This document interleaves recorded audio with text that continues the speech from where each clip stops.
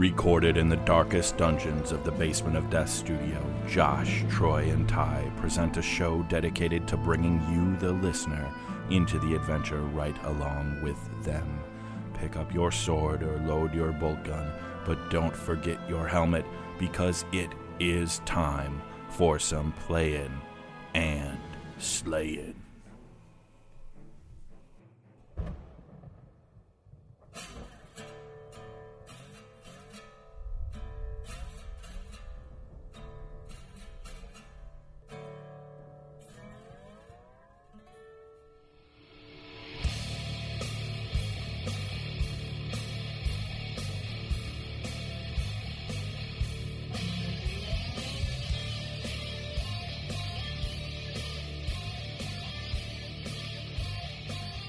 Live from the Basement of Death studio in the sub-basement of the Basement of Death Brewhouse, a subsidiary of the Basement of Death, it is Playing and Slaying, episode 42.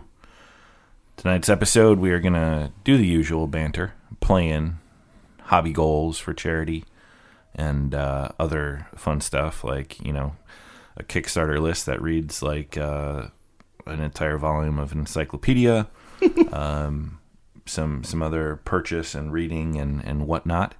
And then we couldn't get Steve Herner, mainly because I didn't think to ask him, but we should. That should be a Holy Wars episode sometime for how much we talk about the holy events that Herner puts on.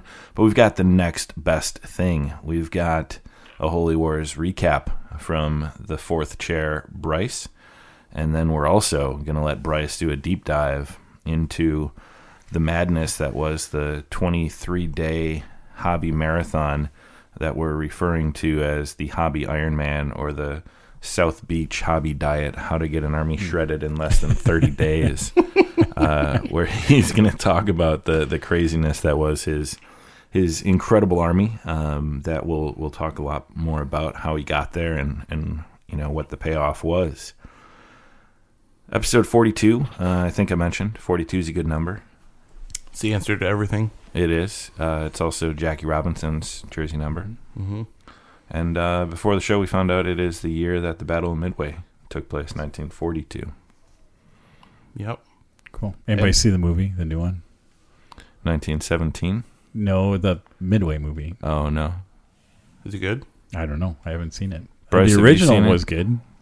Never even heard of it. This is really great radio. Well, it is. What? So here's the best part about episode 42. It's the one where we go totally off the rails because it took us 40 minutes to get ready to record. It's been 42 days since we last It's recorded. been 42 days I have no since we idea. sat down and recorded last. We spent That could 42 actually be minutes trying to get going here. And I'm going to drink 42 beers and then 42 Ale House is closing.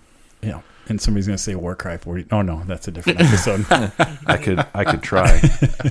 Let's get started with the Warcry right now. Speaking of holy events, Herner put up a poll about a Holy Warcry weekend. Pretty interesting stuff on Twitter. That could be the narrative event to end all narrative events. But before we get too deep into the weeds of gaming, let's talk about the importance of when you're playing and slaying. It is important to stay hydrated. So, boys, what are we imbibing tonight? Josh, let's start with you and your fresh haircut. Thank you. I have a proper porter from Lakefront Brewery. Lakefront out of Milwaukee, Wisconsin. It is dark outside. We drink dark beer when it's dark outside. So I'm drinking a proper porter. So that's the name. It is. Oh, Proper porter. I literally thought you were asking me before, should I drink a proper porter, like a real one? Or I didn't realize that was really the name. Legit name. What if Yep. we did prop betting on porters? Or what if we filmed an episode and there was a proper porter left as a prop? Tyson, what are you drinking? Yeah. I am drinking a Dragon's Milk from New Holland Brewing, the official beer of Adepticon and Anvil 8 Games, which I didn't have this weekend when I was at the Adepticon Hotel for a wedding a month early. Did not have a Dragon's Milk. Well, I got some for you. I was gonna, but they didn't have any at the bar, so they better What? fix that. They should. Yeah. before. Did you tell him to? Did you tell him? Defcon. Yeah. No, I didn't complain. I was pretty intoxicated, and I just went to bed. Didn't want to come off as that guy. Yeah. That was, Yeah, my wife was there too, so I didn't want to get divorced. Mhm. So yeah, Dragon's Milk. Troy, what are you drinking? right now I'm drinking something boring, which is our house cocktail, acai vodka, and Tito's White Monster. handcrafted vodka. no, it's Oh, you didn't do it's- Tito's? No, it's Van Gogh.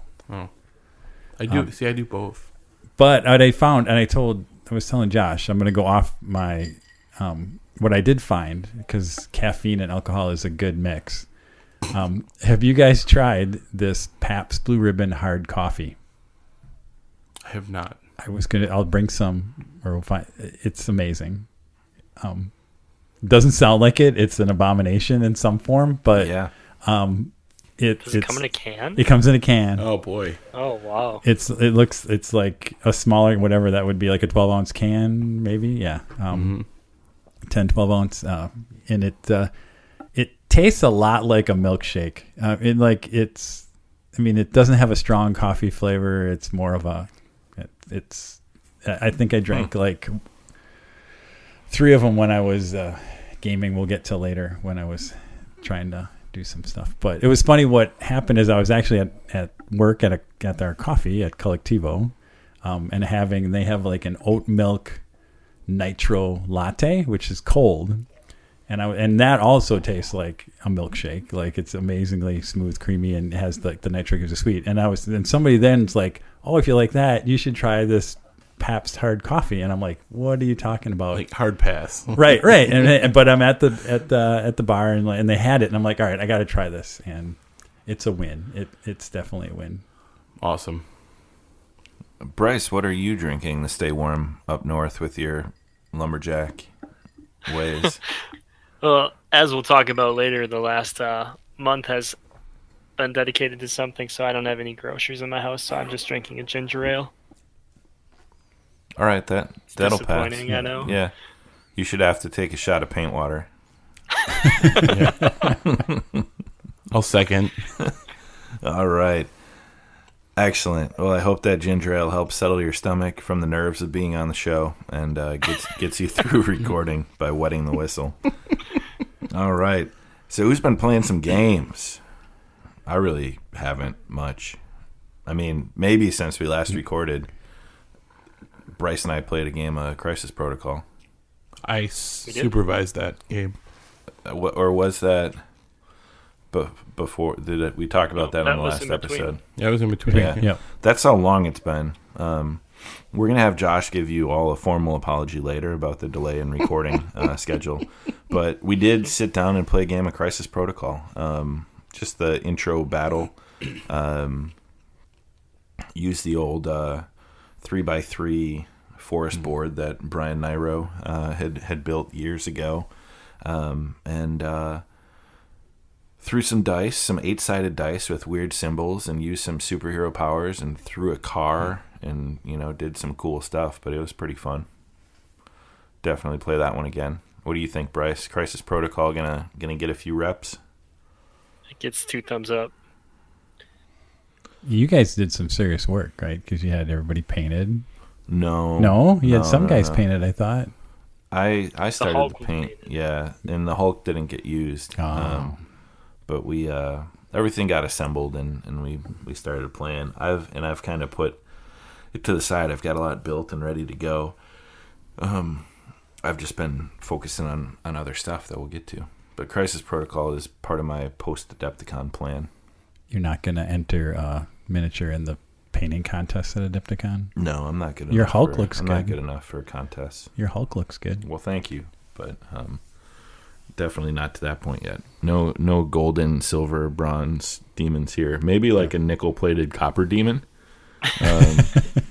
but not a award-winning painter. Yeah, I'll jump in the Copper Demon. Sure. Let's do that. Let's have the Plan and Slaying Copper Demon contest at Adepticon. Yeah. And you submit your worst painted model from your army, and then you're judged by a jury of your peers. I like this. Sweet, the Copper Demon. We can't even call it the Copper Demon, though. It's got to be like the Copper, some shitty monster from Right. Yeah. something that you don't care about. Like a Copper Bugbear. Yeah. Copper, or the Copper Cobalt. Copper Cobalt. There you go. That's great alliteration. All right. Who's been playing the wannabe Space Hulk game called Zombicide Invader? I've been playing a lot. We've been doing a few just practice games, and as I got more and more terrain, I'm almost done with all the terrain and all painted. So we were playing with painted stuff and just working through some iterations on that. So it's been fun. We've I think we got it kind of tuned up and ready to rock and roll for Adepticon. So yeah, John and Ashton come over and we kind of run through it. I think we watched the NBA All-Star game and played Zombicide Invader. That was my evening. Nice. Very cool. Troy, I think you've been playing a few other games. Yeah, there was this game called Medium, which is it's a party game that I'm trying to think what company actually does it. I don't know. Greater Than Games, maybe. Greater Than Games. And it's one of these super simple kind of games in like the same theme of like The Mind or something else like that. So Medium, basically you're guessing. You each end up with a card. So you and I would each pull a card with a word on it. We actually show that the words, we lay them down next to each other one at a time. Now the second person can kind of choose. So like you would lay down your word. Maybe it would be like castle. And then I could look at my hand of cards, and so I could put something maybe that basically kind of related. Because basically what we want to do is between those two words, we want to come up with the same word together. And so basically you then count down, you got a word, I have a word. So if you had castle and maybe I play grass or something. And then we're like, oh, what? Okay, ready to go. And you go 1, 2, 3. And Carcassonne. I say, Kingdom. and I don't know what I would say, horse or something. Knight. Knight or something, right? They're, Queen. no, you only get to guess once. You guess once. And if you get it right, you score. Peasant. Then what if you get it wrong? If you said Carcassonne and I said, I don't remember when I said horse, then you actually take those two words and you do it again. So we would say Carcassonne and horse, and we'd pick and we'd take a guess and Farmer. say Space Hulk. and maybe we'd say farmer, right? That actually might actually work, right? Farmer, and then you score a little, like the points would be a little less on that. So it was a lot. We played it at work, and I was like, I don't know how this is gonna really run. People had a blast. It's a lot of fun to watch people play it, which you wouldn't think. You're like, mostly because you're like, sometimes words and you're like, oh, that'd be obvious, and they guessed something totally different. But then when it's your turn, like there's a lot of anxiety when you play against both sides. So you actually score with the person on your left and the right. And then the winner basically is whoever ends up with, you take the totals from both sides of you to see what's there. So I had seen it. It had really good reviews, I think, a while ago, like last summer, kind of came out, I think, before Gen Con. And I had picked it up and I got a chance to play it at work. And it for what it is, it was fun. People really enjoyed it. I always kind of go like, if I get done and the work group is like, oh, we got to play that again, then I'm like, all right, I got a winner here that we can go. So in the end, all it is a deck of cards with a bunch of words on it. Now I think they did put some thought into What words like are there? words they are, because there are kind of different bunches. There's like 8 different decks in there, and they tell you to kind of take different decks because they must have some little bit of relationship to help make it it's not just random words out of the dictionary. But so that's Medium. Kind of a fun, lightweight party game. I really think that Troy might be the only one playing games other than Bryce. Bryce, looks like you might have gotten your army out for one test drive before Holy Wars? Yeah, I had one very quick practice game, and it was just a 1,000-point game to just kind of get a quick feel for how the turns went and stuff like that. But I wouldn't even call it a practice game. It was more of a look at my book for an hour and a half type of game. So other than that, it's just been paint until last weekend.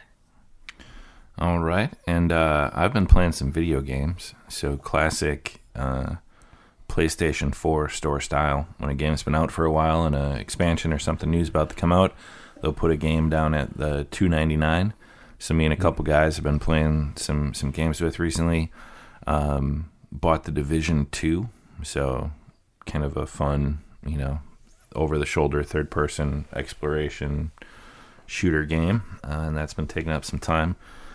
You play a game like that for more than 2 hours and you get your money back on a $3 video game purchase. So I've been doing some of the digital gaming. I've also been doing some digital gaming.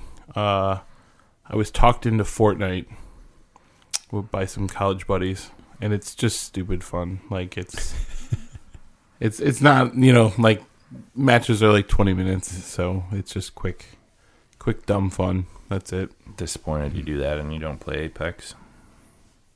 Very disappointed. I haven't played Apex. Is it good? Yeah, it's great. All right, I'll try it. So I did get an Oculus Rift. Whoa. What? That I haven't got spent a ton of time with, but it is pretty cool. And I've only done like Beat Saber kind of fun stuff, but then there's like the virtual world, like there's a virtual house and you walk around. And the whole 3D kind of virtual reality thing is interesting, really fun.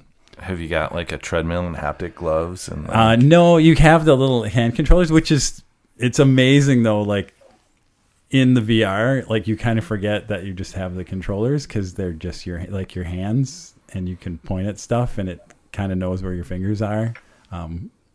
It's freaky. And you can spend a lot of time in virtual reality. I really want to do, like, my next thing is I've got it because I want to do sim racing again. And I'm like, and I was like, oh, do I get like a big monitor setup? And then all of a sudden I'm like, oh no, like VR headset would be awesome.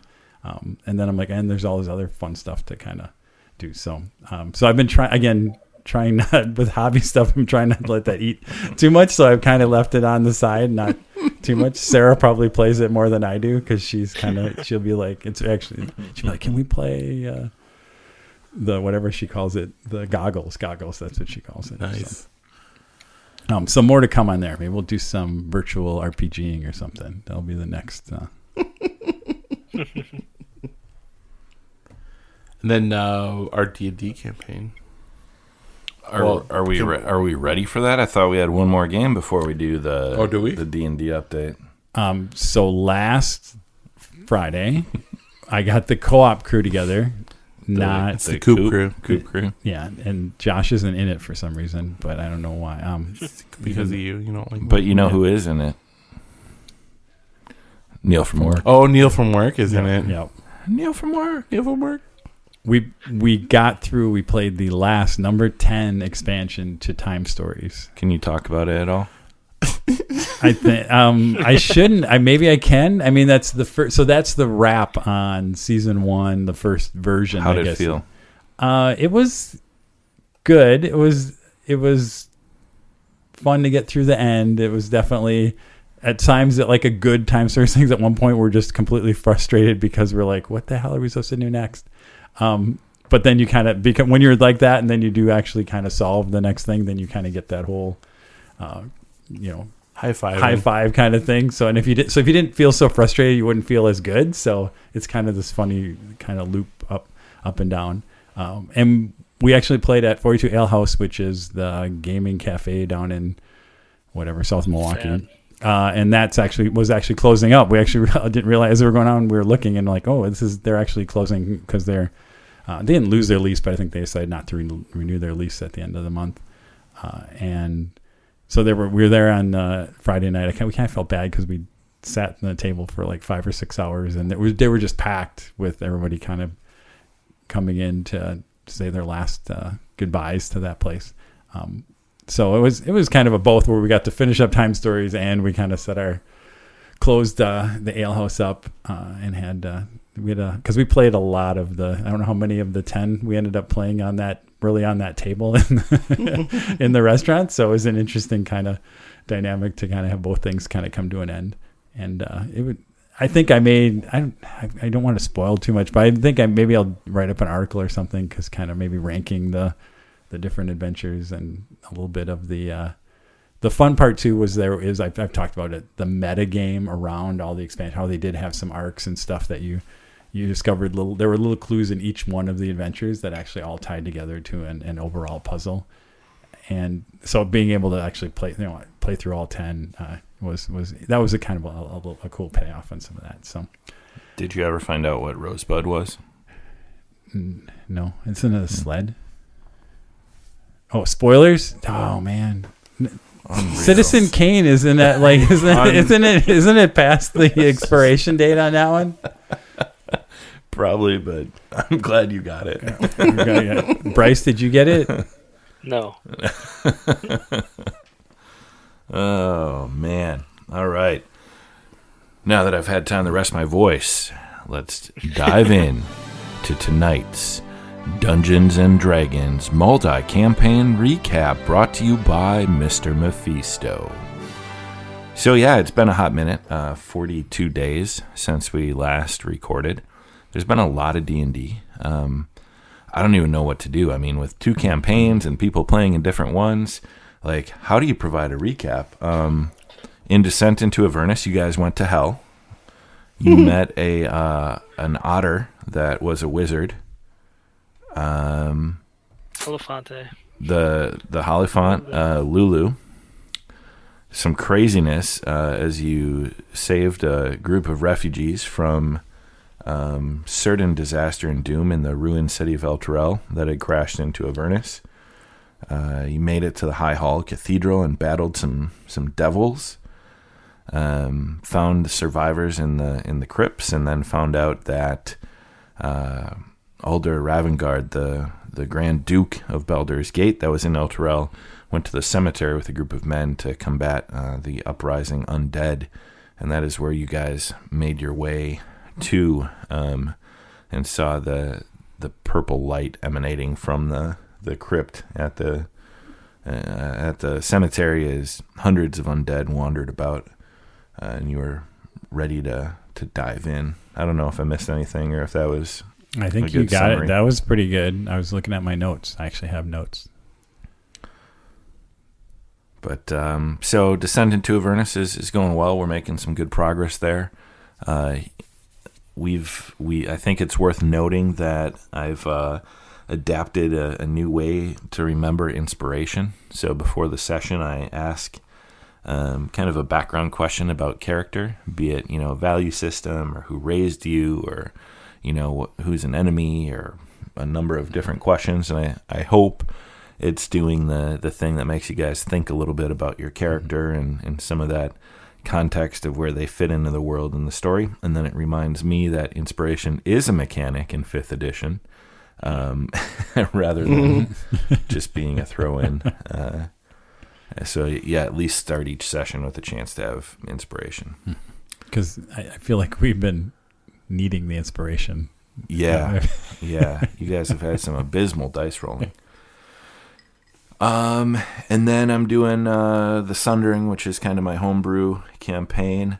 Things are starting to come to a head with finding this abyssal gate and having some inter-party drama where one may take a demonic route with their patron, a fiend, and then the cleric starting to sense the abyssal influence. And a necromancer that hasn't raised the dead yet, but is a good-hearted guy, but he doesn't have a soul. There's just a lot going on, and you guys recently had a party with the Fae that everyone survived for the most part intact, and got teleported to the edge of the ruins of this once great city, where you then climbed into the depths, and Siegfried, the gnome mage, has come face to face with some people from his past who are currently specters and a wraith deep within the bowels of this dungeon. So, sounds like it could be fun. I don't know. It is. It is fun. Anything in either of those updates that I missed, Josh, Bryce, or Troy? Oh, I'm not in the other campaign, so I can't. But there's things that in there that for some reason I pictured this weird, twisted Wizard of Oz scenario. I don't know why. I think it's you talked about the soulless guy who I thought was the Scarecrow or something, and you guys went to some city and whatever. So I don't know. I just had a weird. Oh yeah. So I don't know. Maybe it's the mind to tie. So anything could happen. Well, Are there flying monkeys? There There are. Yeah. what's been fun is I'm kind of seeing what threads people grab onto and pull, and then developing that aspect of the world or that bit, So like I've got a lot of content that's like I have maybe 3 bullet points for like what it is, and then when they go there I have to like expand it and deepen it. So like I didn't plan on them going with the satyr that took them to this Fae party, but I had the names of a few Fae in like the realm, so I had to kind of improv like a whole night with the Fae from like 3 bullet points. So that's pretty good because I thought you had that mostly fleshed out, to be honest. No, I had.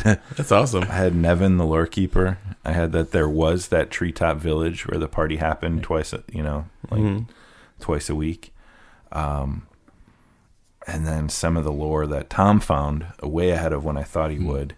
Because I did a mini session with just Tom where his character had found this relic of the past and stepped through a gate, leaving the party at the end of the last session.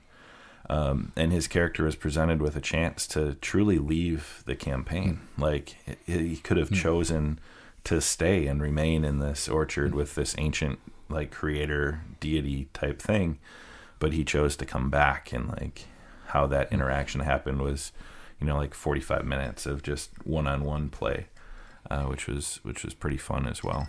So there's been some good stuff there. Tried to get a buddy of ours, Matt Danner, involved a little bit as an NPC, but his scheduling's just kind of turned to a mess, as it usually does. So he's been hit or miss for if he can make it, but hoping to get some other guys like Troy and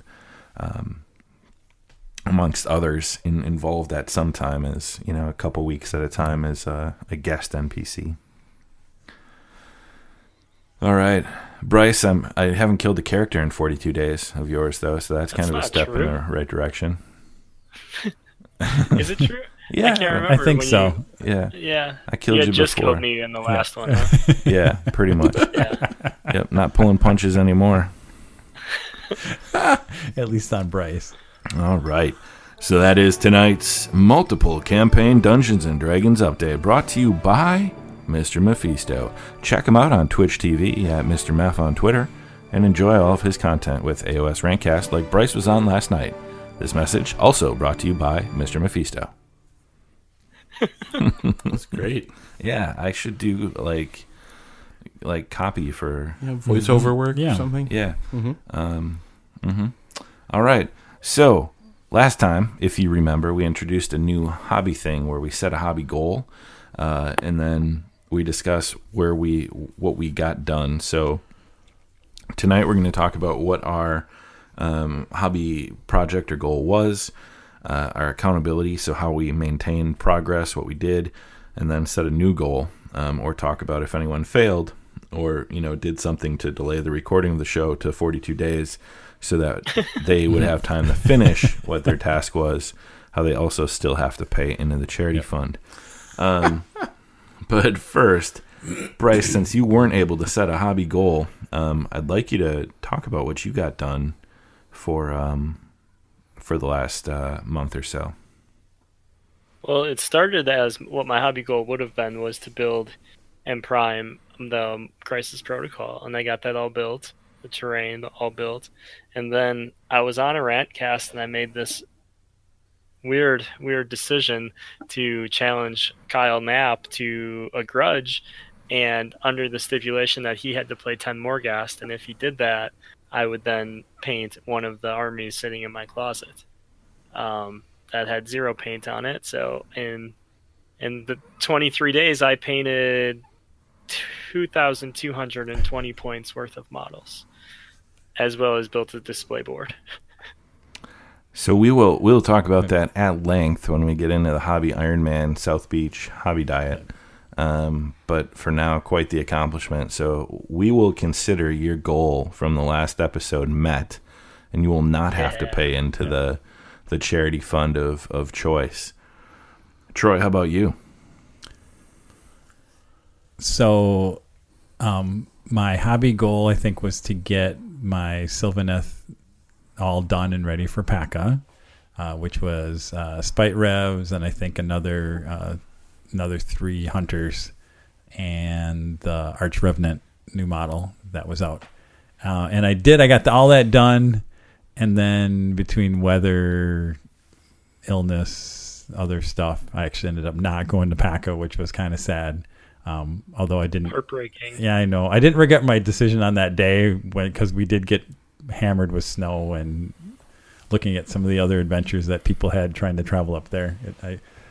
I didn't feel too bad about that part of it. I was sad that I didn't get to go and hang out with Bryce and throw my little models around that I had spent all this energy on. So I'm happy with them. They're all set and ready to go. So I did it. But I didn't get the payoff with actually to play with them. But all right, so you will not have to pay into the fund. Did you do some other hobby on the side once you got that stuff done? I've been doing, and then I've been diving back into Adepticon prep, which is mostly it's been the Zombicide terrain and all the minis. So I printed almost all. Actually, I have painted all the base set for Zombicide Invader, plus all the 3D printed terrain I have. I still have a little bit of detail touch-up stuff I have to do. And I 3D printed a little vehicle that I need to kind of finish painting on him too. But he's got paint on him. He just needs, most of it's just detail work on some of that. So that's been a ton. Yeah. So actually and I still have a few extras and a few character models to do on that, but and mostly I've been using a lot of contrast paint for that. I call it the contrast paint experiment because I've been just trying to get a feel for okay, which of the contrast paints really kind of work and do what you want them to do. And all those models have a lot of texture on them, so it makes it pretty easy to, if I find a good recipe, then you can crank out a whole bunch. Sometimes I spend a little bit too much energy trying to figure out the recipe of what I really want stuff to look at. But that's been keeping me busy, and I still have some stuff to do. Before I switch over I do have to dust off some of the Space Hulk stuff and do some of that, but maybe we'll talk about that for what our next goal will be. Yeah, definitely. We will do so. So my goal was to build the War Chanter and the next 3 Gore-Gruntas and gap fill the 3 I'd built, so I got that done easily. I then built in addition, for my Adepticon project, I built a shaman that I'm doing some pretty heavy conversion work with. In classic TIE fashion, a single character model can't be converted with any less than 5 kits. And a paperclip frame for some actual sculpting that I'm going to be doing on it, which is new ground for me. And then I have cut apart a Maw Crusher and a Zombie Dragon and smash them together, and now I just have the sculpting to do. Green stuff, some muscle tissue and wounds. I've ripped huge holes in it, cut apart the rib cage from the Bridge Endless spell to put it in his exposed side, and cut spine off of something where his back fins are done. So, and then took Morghast weapons for the war boss, hacked up the war boss's pole arm, and put some skulls on his shoulder pad. So I kind of went nuts on this Maw Crusher project, and I'm trying to find a cool way to base it as well. So it's been a lot of fun. It's been frightening though, because now I'm 30 days out, and I've got to fight the war with this green stuff sculpting that I'm really pushing myself, because I've never done much more than fill a gap or make a leather strap, or I've done some significant conversion kit bash in the past, but this is the first time I've really had to do more than a tiny little speck of green stuff to fill a hole. So a little nervous, and I went over into extra goals, but not what my specific goal is. So I hit what I did. We'll talk about the new goal after that. But Josh, how about you? Did you, with the 42-day delay, have enough time to accomplish your hobby goal from last time? I think so, yeah. So it was print 5 pieces of terrain and then prime, weather permitting. There was really only like 2 days to prime, and I was either... That's your excuse? What's that? That's why we delayed another 3 weeks. No. I'm saying I didn't get the priming done. There was really only 2 good weather days to prime, and I wasn't able to do it on those days. So, Sunday was good. well, that was one of the days. Right. Yeah, You gotta- I didn't- Did you buy an airbrush, or do you not own one? I have an airbrush. I don't have a compressor and all the tubing and He all doesn't that. have a way to blow air through it. Yeah, not yet. Yeah. You just put it in gotta your mouth. Yep. turn So that's next. turn on the exhaust fan in the downstairs bathroom. Yeah, just Take the spray can in there, put plastic sheeting down on the floor and just go nuts. And then close the door and leave the fan going and leave. Because what I've been doing to prime is I prime in my garage where it's super cold, and then I've got a half bathroom right inside the garage door. So I turn the exhaust fan on, bring the model in, and let it And dry dry. in the bathroom Nice. with the fan going. So it doesn't that's a freeze. good idea. So the can of paint and the model are room temperature. Take them out, spray quick, come back in, dry indoors. That's smart.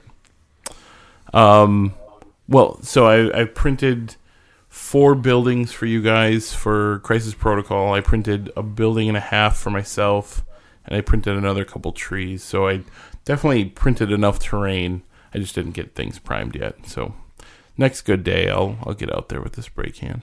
So what is it? $10 will be going into the charity fund. Oh man, that's fine. I'll own that because it was my fault for pushing this out.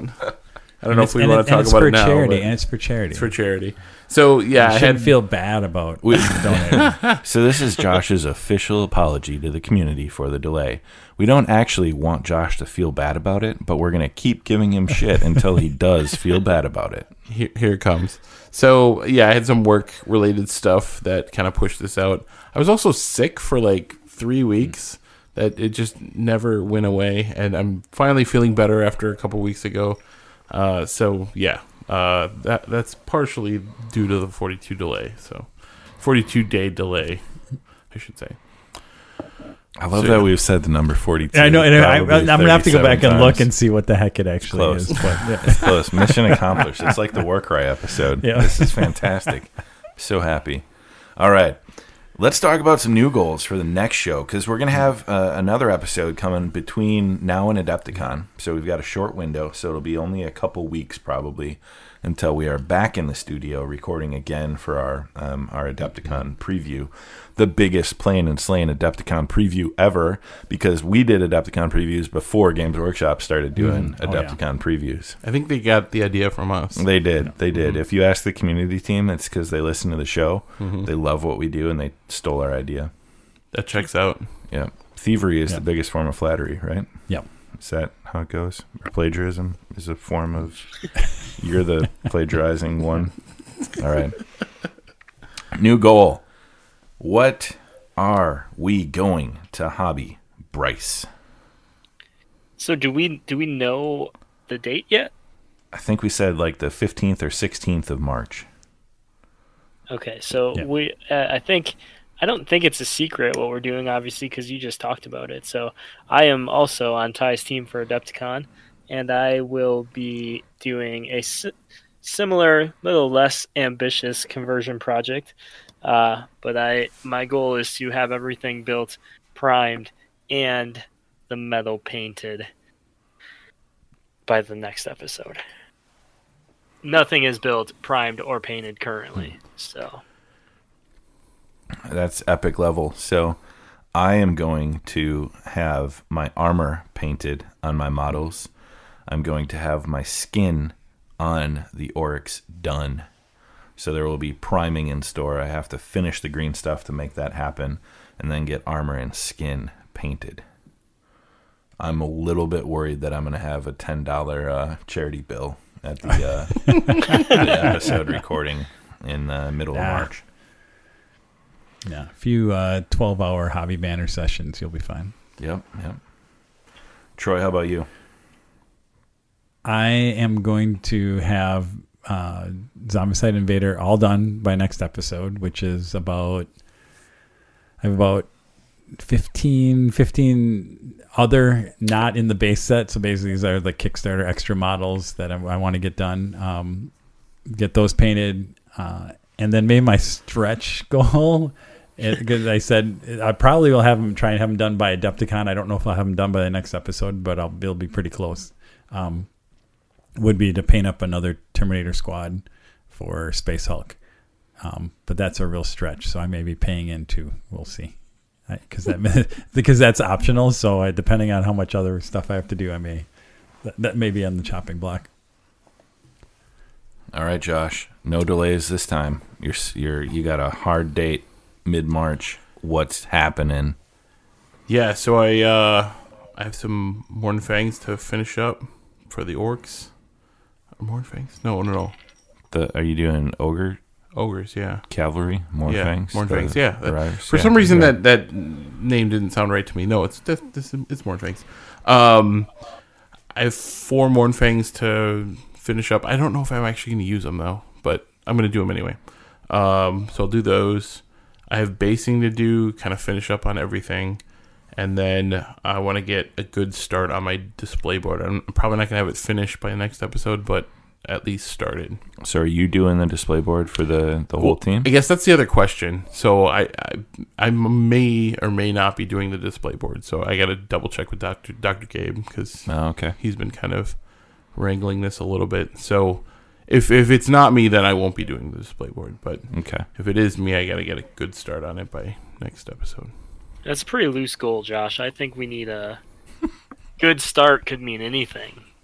I want to know. Okay, built. I think if you fail, you have to be far more specific in your next goal to make sure that you're being held accountable. Rough assembly of the display board. How about that? Glue or Glue? no glue? Yeah, glue. It's glued. Glued down, yeah. Glued Completely down, glued? textured, ready to paint.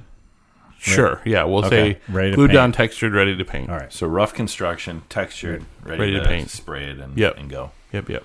I think that's good. Yeah, Look and- at Bryce pulling the tie and being a jerk to Josh. That's my job, and Bryce is taking over. Oh, that's good. This is Keeping me fantastic. accountable. I'm good with it. Well, I'm just thinking Josh could listen to Bryce in the second half of the episode to figure out how to do a display board in a couple days. There you go. Very true. Let's touch on accountability real quick, though, because one thing that we will talk about, and you just alluded to it a little bit, is a big hobby project, how you kind of get there. But I think what is important to realize is that as a group, we do a pretty good job of, making sure that progress is getting posted to the Discord, making sure that, if we're online hobbying, we're kind of logging in to Discord, the chat, and keep company. So I think a big part of it is kind of that group, public accountability, which definitely helps, at least helps me. And then another thing I've done is I've written down. So I did my hobby journal when I did my Stormcast. I'm not going to that level right now, but I'm just kind of writing down what I want to get done, in the next couple days. And I'm doing that at work as well as, kind of at home. So with hobby, it's not quite like a bullet journal, but it's that idea of you kind of write down, at the end of the day, what you want to do the next day, or, first thing in the morning, what you want to accomplish, stuff like that. And I've started doing that a little bit with what I want to get done for my hobby. Yeah, and I'll go a little bit more. I mean, accountability, but I think there's also an element of just support, right? Of just knowing that even if it's just Hobby Banner, you're hanging out, A little camaraderie. and even if you're not on, I think it's just like, hey, I got done with this stuff tonight. I throw a picture up on Hobby Banner, and everybody's like, oh, cool, and it's a way to. It does create the accountability, but it's just the support of. Kind of sharing where people are in their journeys, and I think it does help. It feeds back so that you have the energy the next night to then put the next, as Bryce puts the next 12 hours in on whatever he's doing. All right, so that's hobby. Is that hobby? Is hobby. My God. Uh-oh. I'm going to go take a nap while you guys do the 3D printer segment. No, I'm sorry, the Kickstarter segment, which I'm also going to nap through because I am proud to report that I have not kickstarted a gosh darn thing since we recorded last. That's good. That's good time. All right, take over, Troy. So this is so my name is Troy, and Hi, Troy. and it's been like 3 days since I spent money on Kickstarter. So I do just got to point out that Troy has a bandage on his arm where it looks like he would have given blood. I think that's actually his Kickstarter line. He's just been mainlining Kickstarter, and he started to get Kickstarter track marks, especially with like coronavirus concerns in China for production and distribution. Yep. So I'm a little worried. Or he had to start giving plasma to fund his stuff. Kickstarter. Yeah, I did. Yeah. Well, that's funny. I didn't even notice that I still had my where I did give blood. Let's just I'm dive in. I'm not even a vampire. You've got 57 things. All right, You've got so I'm 99 going to run problems, but Kickstarter. I'm going to run isn't through. one. I'm going to run through these really quick. And some of them are actually I'd like you guys. So the Hero Forge, I did throw in on the Hero Forge because these are over too, so they're not that exciting for people. Although a lot of them have late pledge stuff. So I did get in on the Hero Forge colored minis deal, mostly because you can also get some STL files, and it was fairly cheap, and it was more of like, oh, this will be interesting experiment to see, because it'll be interesting to see what those miniatures kind of look like. And they're actually should be pretty far along. I think they actually delivery on that sometime, maybe end of this year or something like that. So that's a Hero Forge one. Ghost Brush was just some dry brush kind of things on Kickstarter, which I'm probably spending way too much money on something that I could just buy whatever. Best dry brush I've bought in the last 5 years. I had Nicole order a set of elf makeup brushes on Amazon because I didn't even know what to get. They were like $6 and they work incredible. Yeah. I've been using them on all the 3D printed terrain I've been painting. Yeah, that's what I've heard. So I use the same thing. See, I should do that because I think they'll be better than these. So I did just that. got new ones, and they have little unicorn heads on the back of them. Oh, that's cool. Brilliant. Yeah, I was looking through to find the cheapest ones, and they're like little kids unicorn ones, makeup like brush. a unicorn, yeah, but they're the perfect size. So Troy, you've been kickstarting Ghost Brush. Yeah, I did. And Ghost we've been buying makeup brushes on Amazon. But this is good. See, this is why you guys give people good. Don't do what I'm doing. Do what these guys are doing. Then I got in on this. I think Drop Top might still be on. So I don't know if this is ever gonna actually come to life. These guys made dropper bottle tops for Citadel paint cans. Have you seen this? Yeah, it's interesting. Again, I threw some money at it because I just want to see. I really have. I'm doubtful whether this thing will actually ever come to life, but it would be interesting to see. It's 3D printed, isn't it?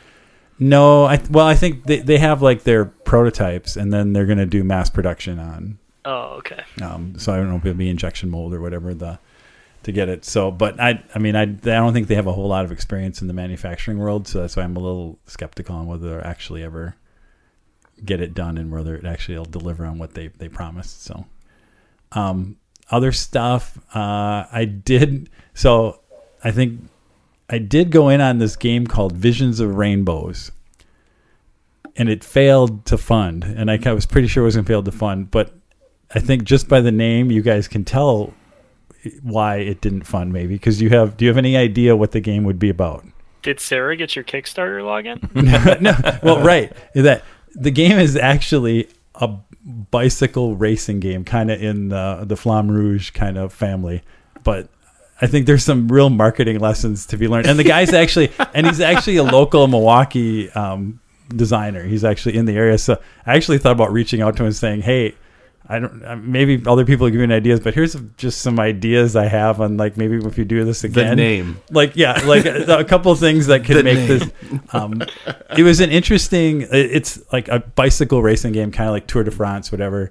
Kind of at a more technical level. I think he's going for such a niche. I don't know if the game as he has it is ever actually marketable because I don't know that anybody's looking for a highly simulation based bicycle racing game. Like I think there's like 4 people. I don't know, or maybe how many people actually did that. But I think there's a core there. Like there could be something where you could simplify, maybe come with simplified advanced rules. What if we make it simulation like Tour de France, but with weapons. So it's like Gasland. Right. It's like There your we go. bikes have like chainsaw spokes or Yeah. like, like a battering ram that just swings out from the side of your bike and takes out your Like an acid launcher. Yeah. combat bikes See, that I think might fund.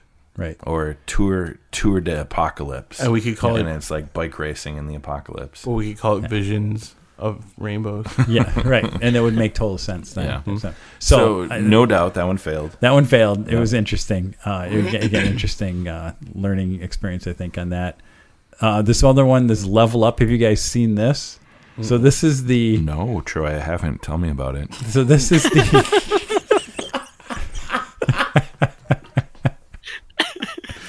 So this is the table for your table. Oh yeah. I think it's the riser. It's the riser, and so I just don't. Yeah. I'm not sure it's actually a good idea.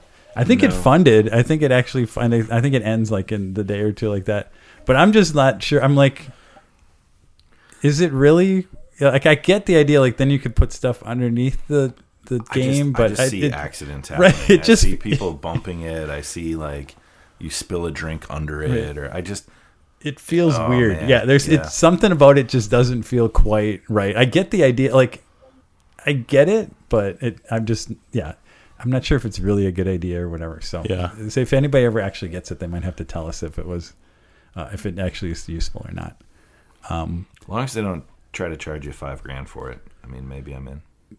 Yeah, I don't think it was that bad. It wasn't bad. So these next two were. Back that, or No, I did not back it. I just saw it, and I was just more curious because I was trying to figure out if it was actually a good idea or if it just was weird. So these next two I did for Ty. There's actually a Vampire the Masquerade co-op board game called Chapters. I'm not sure. I don't know if it is that any interest to you, Ty. Would you actually even? I guess it depends what. I feel like I had heard about this one a while back, and I didn't really look into what it is, but the fact it's co-op and it's about like vampire is interesting because usually that's a very Right. combative. But yeah, maybe I'll check it out. It's cool. The IP is getting some life outside of the role playing Okay. game, but I don't know. I'll have to take a look. I'll report back next time what I think about Vampire the Masquerade Chapters, the Coop board game. Yep. And then the other one is Ty. Remember the company? I can't think of the company. In the World of Darkness, the company that has the license now, they've redone Onyx? Vampires. Not Yeah, Onyx, I but- think you're right. I think you're right. Yeah, it could be. It was. The- That IP tends to. Yeah, you're right. It is jumping around a little bit. But I think they had redone the vampire version, Werewolf, I think, and now they're redoing Hunter the Vigil, which I've never played a whole lot, but this is actually the one that always has most interested me is the Hunter. setting of being the kind of the hunter and being kind of that mercenary group that goes on like that. So When hunters come in the Dark Milwaukee, we generally end up having to put them down because they don't discriminate about, mages, werewolves, vampires. No. It's like all of the night folk are bad. And we're like, well, we're going to have to put you down. Gave you a chance. Stupid hunters. So maybe Yep. I haven't backed that one, but I'm tempted. Oh, wait. Is this next game not Troy? That's me. what? Yeah, and so this now, I don't know if we wanted to do Bryce's quick and then let Josh finish up with a tale of Yeah, so cautionary Bryce. tale here. Bryce, you've experienced the joys of throwing money at something on Kickstarter and getting very excited, and now you've seen the dark underbelly. You want to talk about that a little bit? Yeah, it's more of a cautionary tale that you guys never talk about for poor innocent souls like me, who have no idea how this works, and you see pretty fun things, and then you're super happy, and they say, oh, you'll get this in June. No, you'll get this in May. And then they're like, oh, just kidding, you'll get this in 2021. Hope you don't mind waiting. That's it. Yep. Do you mind waiting? Ty tells me that I should continue to expect disappointment and that it could Yep. get delayed again. Mm-hmm. And It's true. now I want my money back. So was that Aetherfields that Awaken Realms was doing that got a pushback into next year? Yes. Yeah. So, But they showed a bunch of extra stuff that they're giving, so that's cool, but still sad. someday it'll pay off and you'll enjoy receiving it. Usually it's by the time you forget that you backed it because it gets delayed so much. And it just shows up at your You get door a and big you're box like, on your doorstep. wow, Yeah. what is this? Yeah. All right, Josh. All right, Josh, here we go. Speaking of cautionary Yeah, tales, here's about another Kickstarter. cautionary tale about don't kickstart while drunk. I got an email because I bought a gaming table from BoardGameTables.com, and they have two games, well, at least two games. I think they have a couple games, letting me know that they were reprinting On Tour and QE, their roll and write games. And I was like, oh, I heard good things about On Tour. Let's check this out. And clicked into the Kickstarter. Little faded. I'm like, oh, yeah, I need this game for sure. This sounds awesome. So I put in my information, and then I clicked go, and I went, oh, that information's wrong. Okay, let me put in this real information. Yeah, I had to do it like 3 times because I was drunk. And then it went through. And so, yeah, now I have a touring band roll and write game and a Bid on Companies roll and write game. So we'll probably try those out and see how they are. But they do seem kind of fun. They're quick, whatever. Quick, silly games that will maybe get to the table.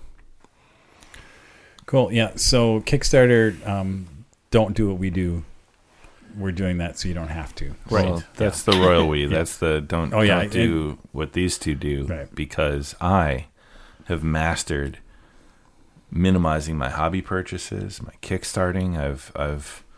I'm staying focused on a project. I don't know who I am. It's like I'm a new person this year. It's weird. Good for you, buddy. It's really weird. I'm Did you scared. read Essentialism or whatever is the book? No, No I shit. haven't. Wow. I've been reading a lot of other stuff, which we'll talk about Yeah. here in a little bit. Not self-help stuff, though, or anything useful. But I have been watching a lot of stuff, listening to a lot of stuff. So let's start with some of the other categories. So Yeah. I think I filled this up a little bit. But so 2 shows that if you're not watching, go watch. One is HBO's The Outsider, based on Stephen King novel, about a string of murders. And there's a supernatural twist. So Jason Bateman is in it. Ben Mendelsohn from Bloodlines, and I think he was in one of the was he Rogue One, where he played like the Imperial officer guy? I don't know. Sure. He's been in some stuff. I don't Yeah. know what he's all been in, but he's a great actor. Yep. He's a detective. It's excellent show. Has elements that remind me of like season 1 of True Detective, the only season of True Detective worth watching. I thought 3 was pretty good. To be fair, I haven't watched 3 yet because Oh. 2 is so bad. Yeah, skip 2, go right to 3. so- 3's good. And then Lock and Key. So in the King family, Joe Hill, his son, writes a comic book called Lock and Key. The graphic novel is adapted for screen. About 4 episodes in, really enjoying it. Family moves into this house in somewhere in Cape Cod, near Massachusetts, Maine, wherever. And there are these keys hidden within the house that have magical elements, but it starts to be a pretty dark and malevolent like story that's going on as these kids are kind of finding out about their home with their mother, because it's just their mom and the 3 kids. So it's a really good show. Highly recommend what that as network? well. That's a Netflix Netflix, okay. Netflix original. Then Netflix has started doing reality TV. Now, I hate reality TV. I don't watch Big Brother. I don't watch any of that stuff. But Netflix did one called The Circle. Uh-huh. Now, The Circle is all about social media and how you get people to like your stuff and post and catfishing. And it's so ridiculous and it's so bad, I got completely hooked. And I burned through it in a couple of days. My wife was worried about me because she was like, you make fun of me for watching stuff on Bravo, like Below Deck or whatever else. This is so much worse. And then I made it worse because after that, it queued up. You know how Netflix Yep. starts to They know what you like. read what you Yep. are. It queued up another one called Love Is Blind, where people Oh, my talk to each coworker other told me about through a this wall today. and get married all inside of 40 days. Wow. So they're like talking through a wall. They can't see each other. They're trying to prove this experiment is love blind. Hosted by Nick and Vanessa Lachey. So I'm like, 98 degrees. Cool. Yeah. Okay, I'll check this out. Terrible, but I can't stop watching. Terrible. So that's Netflix. And then on the flip side of productivity, I've been watching hobby cheating videos. So Vince Venturella. Bryce, I know, is a disciple of hobby cheating YouTube videos. I've watched like the Zenithal highlighting. I've watched his speed painting. I've watched some of his like paint brand reviews and color things. Just started watching his shadowing and painting Bone, recommended today in a little group chat by Bryce. So I've been watching a lot of the hobby cheating videos on YouTube. In addition to CK Studios does the Hobby Hangout. Yep. And they put some of them on YouTube. I don't know if they put all of them, but the one is an intro to airbrushing, where Caleb breaks down, the size of the aperture, air pressure, mixing your paints, consistency, just a lot of like, if you're starting, here's what you want to do. And here's why, in his opinion. So it's not like a do this, do this, do this. But it's just helpful to get some of that reinforcement because you spend so much time reading and watching other things. He breaks it down in a very easy to understand. And as I'm sitting here kind of staring at the airbrush and starting to think about, actually using it, I'm getting over that hang up of I don't know what the hell I'm doing by watching some of this stuff. So a lot of watching of things, some of them awful, atrocious, horrible, some of them incredibly good, like best narrative I've seen on TV in a while. And it helps offset the pain and suffering that Gen Con inflicted on me with a 515. I'll go back to hotel airbrush time. really quick. So I think You're saving me from the downward spiral. yeah, well, before you go totally I negative. know Bryce on that. won't come with us to Gen Yeah. Con, and we're probably not going to go because we don't have a hotel within 14 miles, and you're the only person in our whole group of friends that got a room anywhere near the convention and center. I didn't either, but Ben did. Yeah. But Okay, so I'm not supposed to get no, depressed. yeah, don't Hobby get too videos. depressed in that. Mhm. And Bryce probably has more. What I found is like between Caleb and also Vince, like, and I take a couple of classes with Caleb too, but like stuff like just they both have really good things on just like cleaning your brush and color changing, which is always like, again, I got kind of hung up on when I was early. But they both have some pretty good videos. I know Vince has some really good ones on like changing color and stuff like that to really help you just really good tips and what to worry about, what not to worry about. Because I think sometimes you get a lot of advice that's almost overkill and you end up spending a lot of time doing stuff that really you don't need to. And then you kind of get a bad taste in your mouth like, well, it takes me forever to airbrush. Why don't I just do that? So I would recommend, again, both those guys as good resources for that stuff. So now you can get back to No, I'm Gen Con over it now. sadness. I'm just sad. I didn't, Gen Con housing once again continued. Just when I started like spike and get excited that maybe Gen Con would be cool, like the carpet gets pulled out from under you, and you're sitting there looking at a website that tracks hotel availability every day to see if anything closer than 14 miles shows up, and it's just stupid.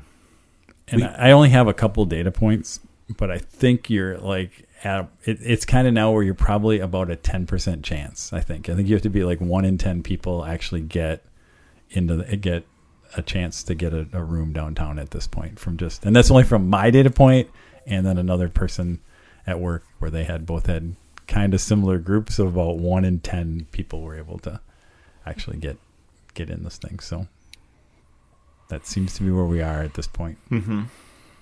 Yep. So, how about some happiness about reading and listening to books? Bryce, you've been an animal on Audible. Yeah, I'm on my 4th book of the year, and it's still February. So I finished the second and third since the last episode, King's Dark Tiding books, and I've been really enjoying that. And I think I got someone else here to start that, so that I can know if it's just a me thing or if it's actually a good book. And then I started a book that I know two of you very, very much like, Name of the Wind. I think we all do. Oh, you've read that? Yeah. Yep. Okay, then there we go. I'm only like 4 or 5 hours in, but I'm a little confused and I'm struggling to like get into it. Did that happen to you guys? I would say Name of the Wind early, because it's a lot. He's right. That's when he's in the caravan and it jumps around a little bit. Yeah, it's like going forward and backward, and I never really know. Yeah. Rat. It gets better. Yep. And it all makes sense, and you start there's a lot of haters about Rothfuss and how much he writes and how long his books are and the word choices, like how he builds his story. But he's truly building. So it's one of those things, if you think about it as layers that will make sense and provide support, like foundations for things that happen, 20 hours in. There's a lot of callback and there's a lot of reference to things that you don't even realize until later that are important. So give it time, enjoy it for kind of his prose. He writes in a very vivid and kind of like visual way, I think. So like it's not a ton of action. It's not a ton of like swords and sorcery. It's a lot of, character and understanding who this person is, so that later the action and the choices make sense. That's kind of what I would say about the early chapters and pages of Name of the Wind. Is it's providing that like frame and that foundation for what this character becomes. Gotcha. All right, I'll keep going. Don't give up. Yeah, and once you'll be sad if you give up. Yeah. I think once you get to a certain point, you'll be like, I won't talk about the certain point, because I think we're both thinking of the same thing. Yeah, there's going to be a certain, once he gets to a certain part in his journey, and then it kind of really, you're just kind of then bought in and like what's going to happen. But I can understand the early part, because there's a lot of stuff kind of just going on.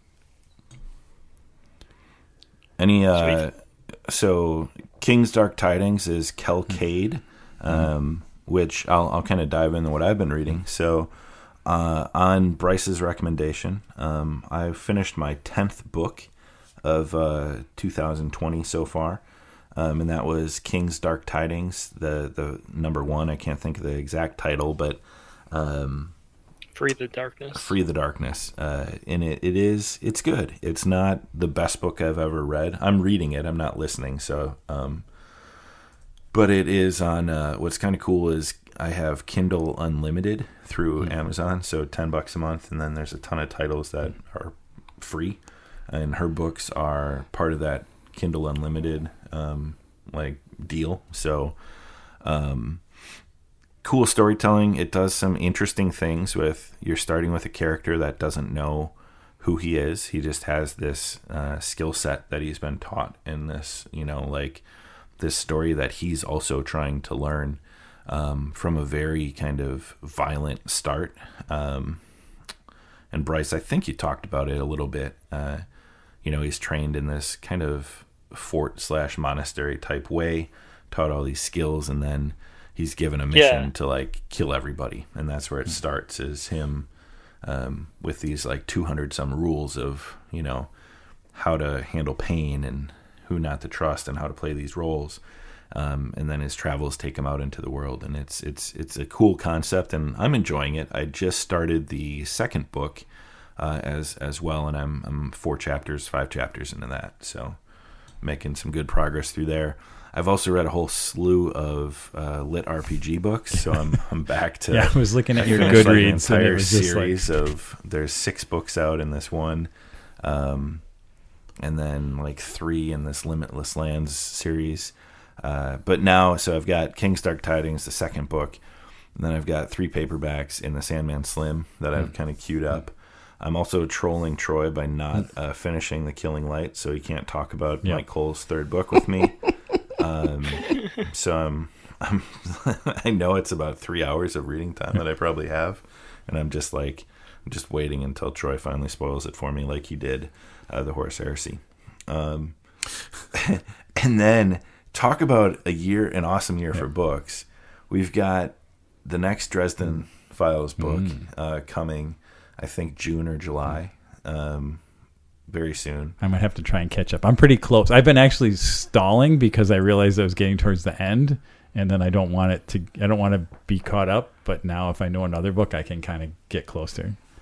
Abercrombie announced he's got the reader's copy of his second book, the follow-up to A Little Hatred, that I think the date is later this year or early. Yeah, I think they're almost a year. He has them coming out a year year apart. Yeah. And then I saw a notification that Sam Sykes follow up to Seven Blades in Black about Sal the Cacophony, the greatest character that I've read in fantasy in a while, coming out later this year as well. And I can't think of the name of that one, but it might be Arrows or something to do with another weapon. But just fantastic book that everyone needs to read is Sam Sykes' Seven Blades in Black. So I've been doing a lot of reading. I haven't been listening because I've been listening only to Critical Role, nothing on Audible. So I finished episode 110 today. I have 5 episodes remaining, and episode 114 is the climax, the climax battle against Vecna, and then 115 is the wrap up. So I have 5 episodes, 4 until the 5-hour long craziness, and then I'll be done with campaign 1.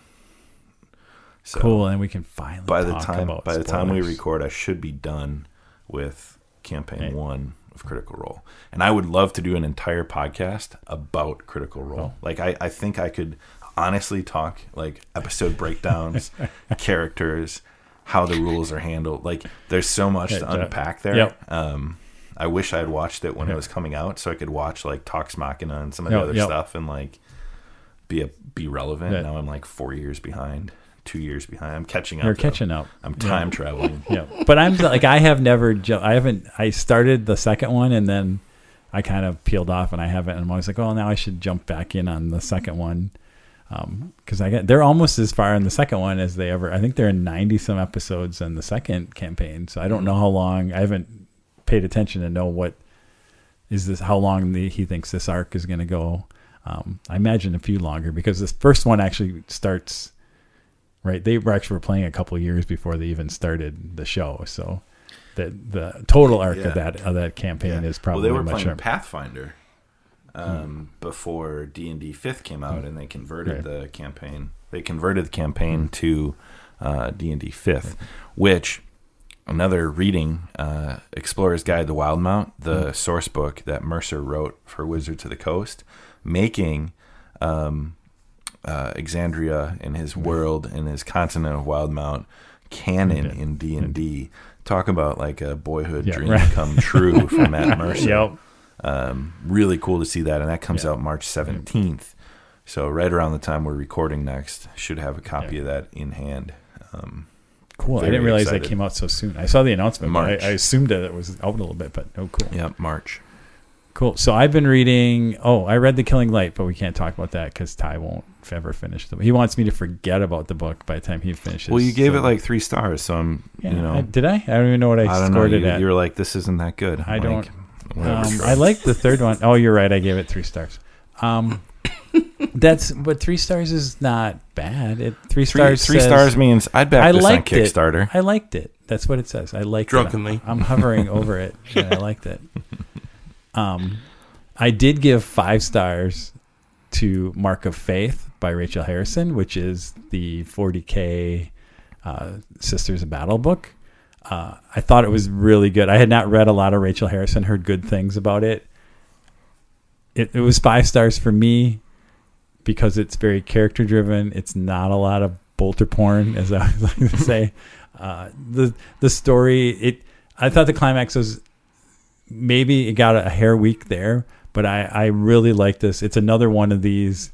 I think they're really telling a cool story with what happens now that you have the rift through the universe, how everything has literally gone to hell in the 40, how much closer we are to everything going. But there's the sister's characters in there are real. She does a really nice job. Also, I think the audiobook, again, if I read it, I maybe not have given it 5 stars. I'd maybe given it 4.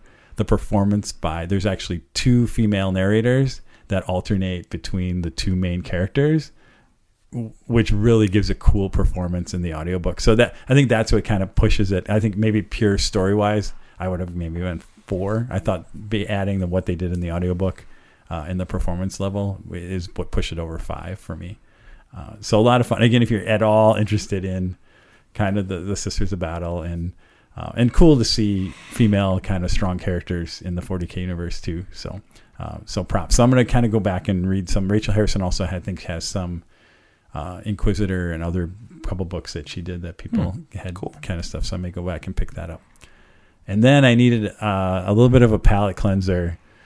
I went back. I started I don't know if we probably talked about it many years ago, a different podcast, is Kane's Black Knife, Matthew Stover, basically Kane character. It's the first book in that series is Heroes Die. So good. I kind of, it was funny. Like somebody was just asking, what are you reading? I'm like, oh, I'm kind of reading this whatever book, and ended up, he was kind of curious, and I started going that and talking. I realized like how much I love, like Heroes Die is probably somewhere in my top 10 books of all time. If I would kind of go back and look, it's a mix. I would say it's actually a mix. It's more fantasy, but it's actually a mix of sci-fi fantasy because of the way. And I actually thought of you, Ty, where I think like this is the original like lit RPG game book, right? Yeah, absolutely. Because in the world, like they're in a modern like 21 Life whatever is horrible. something. It's terrible. It's terrible. They discover this way that they have this other world that they can dimension hop to, kind of, that is like a true D&D fantasy world. They make these characters, they take humans and they kind of soup them up so that they can be true heroes in this fantasy world. And then that's where they the sell stories. Entertainment. Yeah, and they sell to people to watch like that character and what they do as like a film or like a live action like adventure. And then you have the main character, Harry. Harry Michelson, who's Kane in the hero world, and he's just the ultimate badass. Like he's not good. He's a total anti-hero, Stone Cold killer anti-hero. Yeah, he's an anti-hero assassin. And I appreciate you bringing this back because this is probably about a month or 2 ago. I couldn't remember the author's name because I only read the first book. Mm-hmm. I never went and read it, so I'm going to go and try to find these and add a bunch because there's like. There's 4. There's 4. Yeah. So Heroes Die, Blade of T'Challa, these are, and I will, maybe this is the warning, these are hard R books. Like Matthew Stover, it's like the violence is gory. I don't want to say like just brutal, realistic sex. But Kane as a character is like very brutal and also swears every other word, and so hard R is what I would kind of say, but it's just don't have it on Audible if your kids are not anywhere close. Like it, don't even. It's one of those ones that you don't want to have your windows open while you're driving down the road because people are gonna be like, "What the hell is?" Maybe we should read a paragraph from it. A dramatic reading. So I can't. I just finished Kane's Black Knife, and so unlike the first 2 are very much standalone. Blade of T'Challa is, again, I think part of it where it took me so long is that book is so brutal. Like it's just absolutely brutal. That I'm like, you're really taking a trip, and you're like, I don't know emotionally if I'm ready for another one. So it's taken me about 5 or 6 years to pick up the next one. But really enjoyed Kane's Black Knife. It is not, the last 2 are not standalone. They're kind of like 2 parts of the same story. So I finished this. I'll probably do something in between, but probably jump in and try and get that last book. So, it was fun to kind of go back in that universe after quite a long time. Again, it's probably, I don't know, it's probably been almost a decade since when Heroes Die kind of came out and we read that. So, I had to do, it was just funny because I think it made me think too with all the lit RPG stuff you're reading, this is like one of the originals. Very cool. All right. We are going to take a real quick break before we dive into Bryce's hobby drive and how incredible it was, in addition to his experience at Holy Wars, the narrative single AOS event hosted by the legendary Steve Herner in Naperville, Illinois, recently. So, quick break, fresh beer, and then we'll be right back.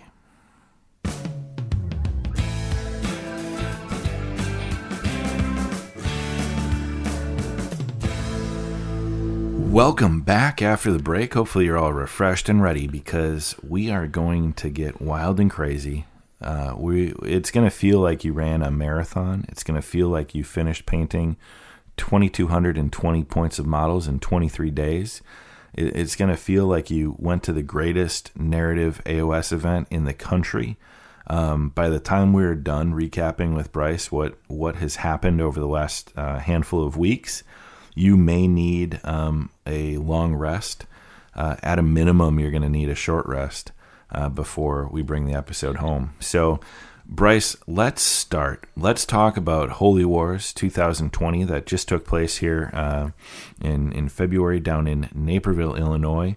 New venue, same old classic Holy Wars experience of greatness. So take it away and recap your own personal experience at Holy Wars, since you were the only one of us to be there, and we will ask some fitting questions and guide your narrative towards the end result, which is this South Beach Hobby Zone diet.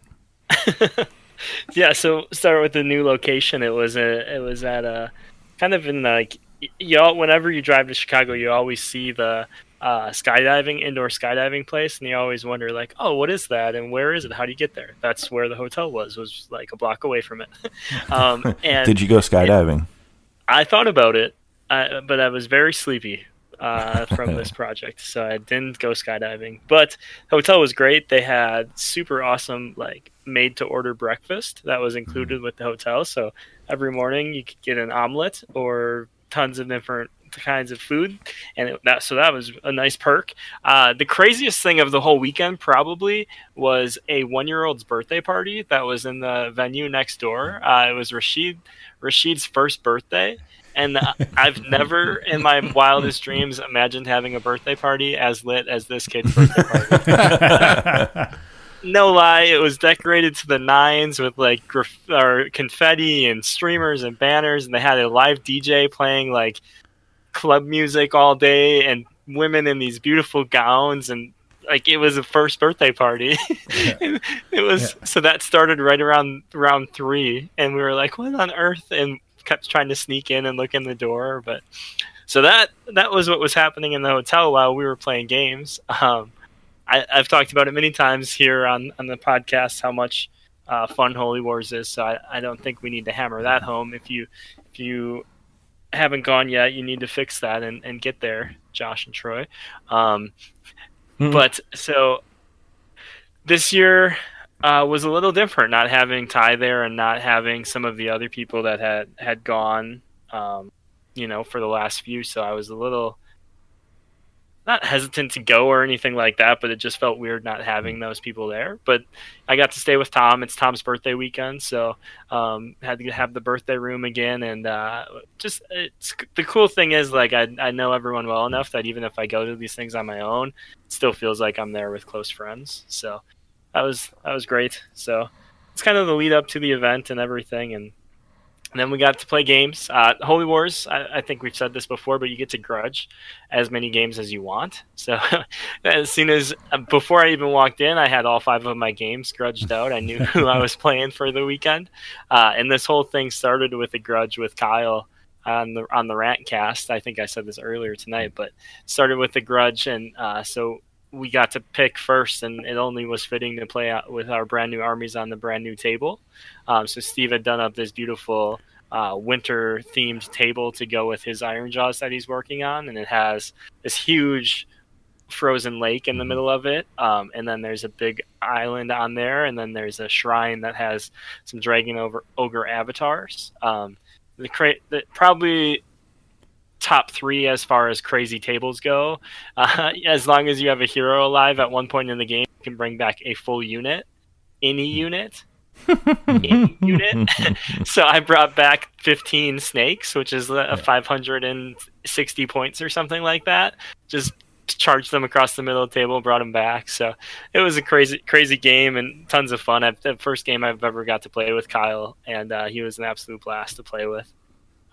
So that was great. Second game, I got to play Zach Shelley, who I'd never played before. He was playing an Archeon list, and we were on the ogre table, and he had a block of 40 marauders, and he put it right up the middle of the table to try to hold my army up. And I had a Bloodrack Shrine, which has an ability that you roll per number or per model, and any 5-up slays or does a mortal wound. So I killed that whole unit on my turn, and he was like, "What the heck just happened?" And then that kind of got out of hand after that. But Zach was a great guy. He actually ended up winning the wooden spoon, which is the award for last place, and he was so happy with it. He was dancing with it, and it was pretty funny stuff. And then I got to play Patrick, my good friend Patrick, who always makes me feel like I'm going to lose all the way till the last turn, and then I end up somehow winning. And this one was pretty funny because Isaiah had finished his game really quick, and he came over in like the 4th round of our game, and it was super close. And the whole time we had been playing where you score grails, which are kind of like victory points each turn. And Isaiah's like, "You guys, that's not how it works. You score them at the end." So Patrick like rereads the rules, and it turns out Isaiah was right, but Patrick had been way up on Grail points, but his whole army was dead at this point. So I ended up scoring to win all the Grails at the end. So that was pretty silly.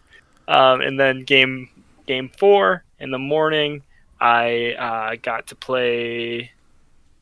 Who did I play in game 4? I was very low on sleep.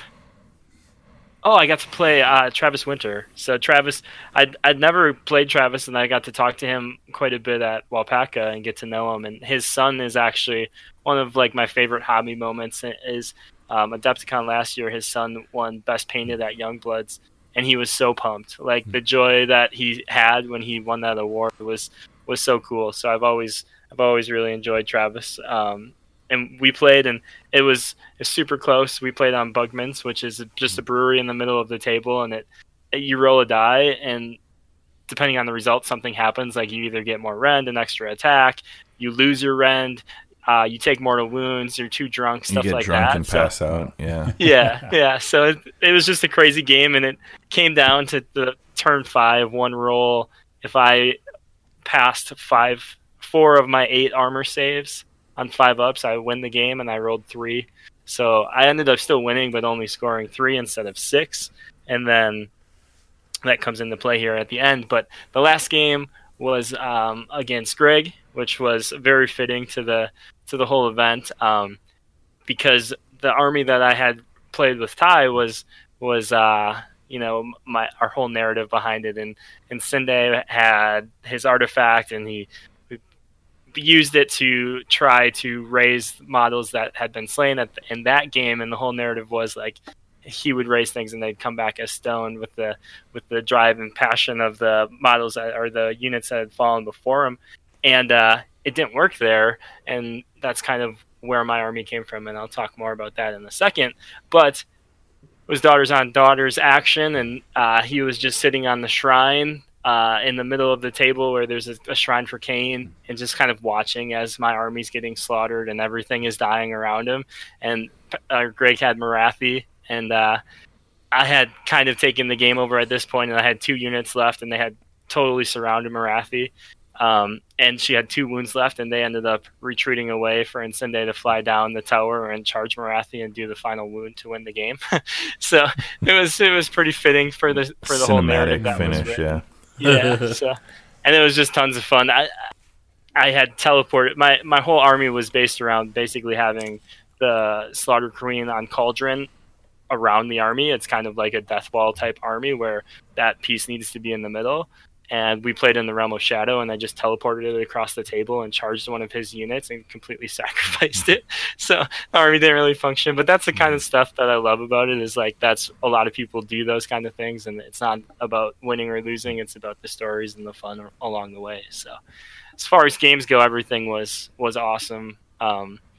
And it was super fun time, like it always is. Very cool. One question I do have for you, and you don't have to answer this, but it sounds like you played 5 people that legitimately could have won Best Sport, and I know Best Sport came down to 2 of your opponents. And it did. Last year, three of my opponents had 3 votes. 3-way tie. Okay. Yeah. So last year, it was between Kyle and Greg at Holy Wars, and Paint Score broke the tie and went Greg's way. This year, Paint Score broke the tie and went Kyle's way. 1 point each time, too. So I'm going to put you on the spot. Which way did your favorite opponent vote go? I truly wrote a name down and crossed it out, and then wrote a different name down. I voted for Kyle because if it wasn't for Kyle, I wouldn't have had the army that I had. Yeah. And I mean, every game I had was a blast, so it's hard to it's next to which impossible. one was your favorite. Yeah. So I did Kyle because without Kyle, I would have not been there. And I have another piece I'll talk about later that it really, if it wasn't for Kyle, I might not even been there. So yeah, I voted for Kyle. I love Greg. I love Patrick. I really enjoyed playing Zach and Travis, but voting for your favorite is like picking your favorite flavor of Skittle.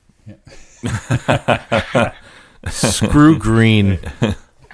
Yeah, new green is trash. Old green's great. Right, exactly. Wow. All right. So now what everyone has been waiting for. We will talk about the hobby journey that was the 23 days leading up to Holy Wars. So you were on Rantcast with Andrew, Mr. Meth, and as he calls his Twitch stream chat gang, there was, as always, discussion in there. And it turned the way of the grudge. You talked about that with Kyle, the challenge you threw down, responding to him about he brings 10 more gas, you bring an army that you haven't finished, or hadn't started, rather, the painting of.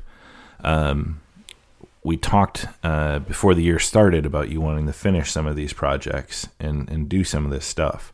So it was kind of like this perfect storm of kind of hobby energy, coming together.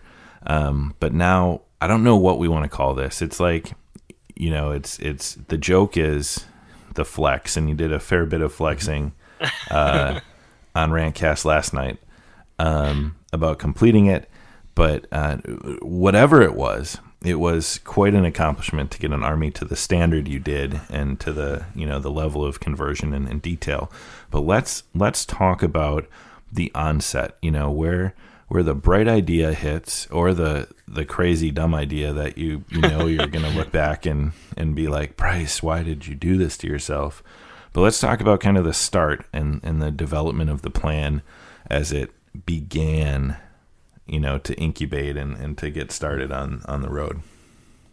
Yeah, so I think I was in kind of a fortunate position because it's not like I came up with the concept for the army in that moment. It's an army that I think 2 years ago when I was flying to Canada for our first club that opened there, I sent you a message from airplane mode with the narrative behind the army. So it's something that I've thought about for a long time.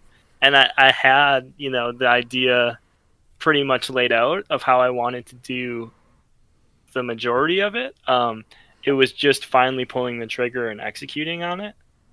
And one of the biggest hurdles was the green stuff, and that was one of the things that really kept me from ever finishing it. So I just I made a list, and I figured out exactly what I wanted to have, and then I figured out what I needed to add to get the sideboard and stuff like that, and how I wanted to continue the narrative. So I went in with absolute certainty of this 1,600 points needs to be done and it can't change.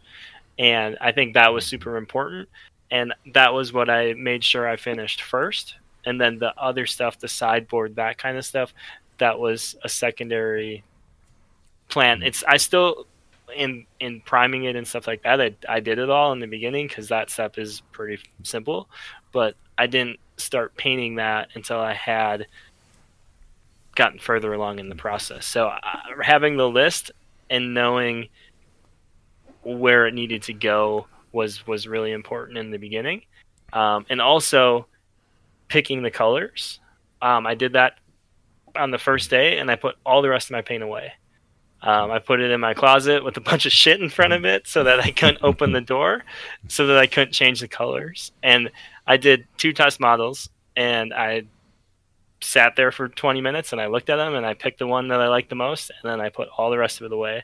And I didn't change it. I used 11 different paints. So the whole army is 11 paints. And I think that's super, super important too, is picking those colors from day one and not overcomplicating it, not using 4 different reds and 6 different blues and a turquoise and a blue and a this and a that. Is having it very limited is super helpful in keeping the progress going and not slowing down and thinking about where you're going to put what color. So I think that is really important to focus in on is that color palette and the choices. Now, also I think a big part of kind of your paint style you've been playing around with a lot, and maybe we'll head there next, is the preparing the models for the painting themselves. Yeah. So do you want to talk a little bit about kind of how you went from, finishing your sculpting and priming to be paint ready, and any influences or, kind of what helped you get to that from build to that paint stage ready to go? Yeah. Well, one thing on the build stage, and I mentioned that like the most intimidating part was the green stuff. And it was like the hurdle that I couldn't get myself to jump over. And I had done 5 of these models a long time ago, and I put some paint on them, and like looking at them, I couldn't really tell where I green stuffed. And finally we were playing D&D, and I just was like, I'm doing it. I don't care. I'm going to finish it in this session, and it's going to be good enough. So I was going pretty quick, and I was just filling holes and kind of just quickly making lines to make it look like bark the best I could. And looking back at it, you can hardly notice where I did it. And I think that like green stuff is super intimidating for a lot of people, because when you look at green stuff, when it's there and it's on gray models, you can see it. It's like a highlighter. But when it's painted and primed and, you have your first few layers and you have your shades on it, you kind of lose it. And I think taking that leap and just doing it, you're really going to be the only one that knows exactly where it is. And if it's not perfect and you're not trying to sculpt like a dragon out of green stuff, it's going to work. So the Nike slogan, just do it, really applies to green stuff. Just go for it, and it's going to look good. It's going to look good enough, or it's going to look great, and no one's really going to notice the difference. So that's green stuff, my advice there. And I'm still intimidated by it, but I feel much more comfortable now having just done it, kind of like airbrushing. So, but that leads into the next part. The greatest thing I think I've ever learned how to do is Zenithal. And the video I recommend watching is from Vince, Hobby Cheating, Preparing Your Best Miniature. And that is the way I paint now. Like, there's no way around it. And it's not that I'm preparing my best miniature, but I found that using that technique to start takes away so much work on the back end. And it's something I talk about a lot. So it's really just doing a zenithal, so priming gray or dark red or brown or whatever color you want as your base coat, depending on what you're doing, and then a lighter gray and a white, or there's different. You can do it with different colors, but traditional is black, gray, white, and then using a Vallejo model wash, just dark gray, and then dry brushing over the top of that. With I use ivory it's a model color ivory, and those are the colors that I use, but really any gray and off white works great, and it takes your models to a point where you can see every single detail on them, and it's perfectly shaded and everything. It's like it's highlighted in black and white. And then I just glaze everything. Like Vince has a lot of videos on glazing, and there's a lot of good resources on glazing. I use Vince for almost everything I do because it's just like he literally has a video on anything you could ever imagine, and it's just like super detailed things like painting leather boots. He has a video on that. So anything you want to know, you can learn from him. But I just super glaze down, and I use all scale paints, and I use Vallejo glaze medium, like 9-to-1, so 9 drops of glaze to 1 drop of scale, and I just put it on. Like I got the models to a 4-color minimum, I would call it, in a day, and they look like they're highlighted, and it's all because of that first step. And granted, the Zenithal wash glaze or dry brush takes a lot longer than it does to just prime something black or quick Zenithal it, but you're taking you can see, and if you want to take something to super high level, you go back and highlight it and everything. But with this, it's like painting, and I'd also like to try this with contrast, because I think that contrast would really benefit from this too. But like the models, not to like pat myself on the back, but they look really, really cool for taking a step that really doesn't take that much time. As long as you thin your paint enough, it's gonna keep all those shades of color through it. And I would never paint a model without doing this again. Yeah, it is really a great technique to prepare the surface, and anytime you're using inks or contrast, like I've played around with terrain, just doing zenithal highlighting on wood grain and using like the wood, the scale and ink intensity wood or chestnut, and you get these tones that look just crazy, and like the light's hitting them, but it's just the surface underneath that you've gone that gradient of color up to the white. So it's just such a way to bring out that vibrant kind of the way the light works against an object underneath your paint. It takes care of that highlighting, to your point, very, very well. Yeah, you just have to make sure it's thin enough. Like I remember the first time I zenithalled something and I painted over it with just GW from the pot, and I was like, what is the point of this? Why did I waste my time spraying this with 3 different spray paints? But seeing the effect it has with thin paint is that's when you know it's right. When you see like 6 shades of color in from your one glaze, your paint's thin enough. And Vince always says, you think it's thin, make it twice as thin, and then it'll be the right consistency. Is it? Do you think you can always get it there with the glaze, or are there certain colors or certain paints that just don't glaze as well, or something that you stay away from? So I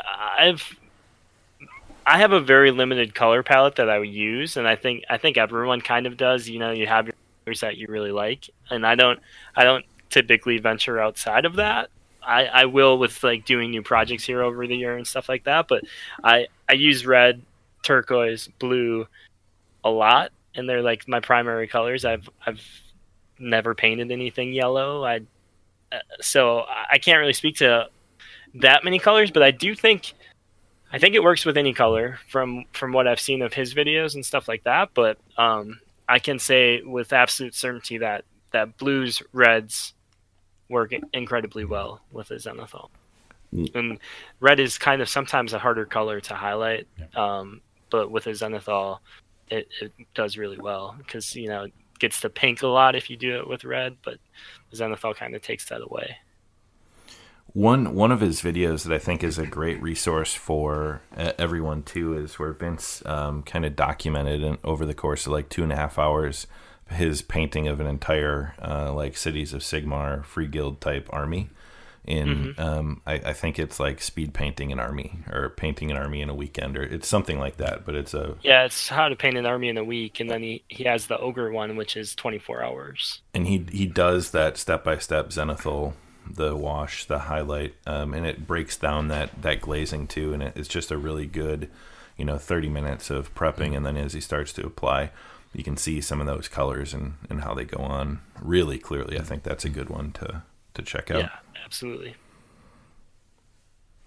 So we then from the painting and getting your palette, preparing the model, how much of this is, making a plan? Because I think one of the things that people sometimes lose sight of is a little bit of progress every day or a lot of progress in short sessions. What was your approach to like scheduling your painting and your checkpoints, knowing this project had a limited time span, to kind of get it done and get it where you needed it to be? Yeah, so I started by making a calendar of, if I do this day, this, and this, I'll get there. And by like the 7th day, I felt like I didn't even finish the first day.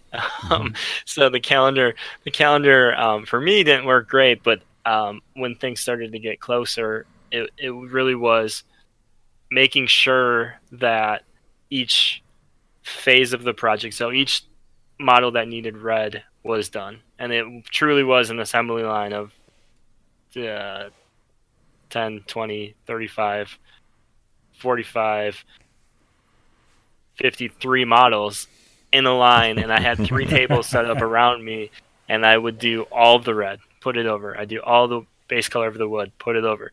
Wash the wood, put it over. So it was knowing like, okay, so today I'm going to wake up and I need to finish the wood. If I don't finish the wood, I'm screwed, because drying time, that's the one thing with this process, is drying time is a lot longer. So if you don't have enough models and you start kind of putting colors on top and you're not trying to blend them, you're going to blend them, because glazes will take, 20, 30, 40 minutes sometimes, depending on how thin it is, for them to fully dry.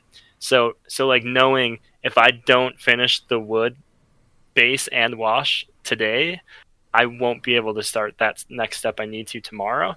And it was about 14 days out where it was really like, okay, I sat down after working one night and just wrote down like, this is today, tomorrow, Wednesday, Thursday, Friday, and had every single day like, this needs to be done or I'm not going to finish.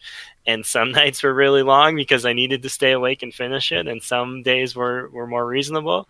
The one other thing that I'll add to this is that I also refinish my kitchen countertops in this process too. So there were 3 days that were completely lost to my brother coming and helping me redo my countertops.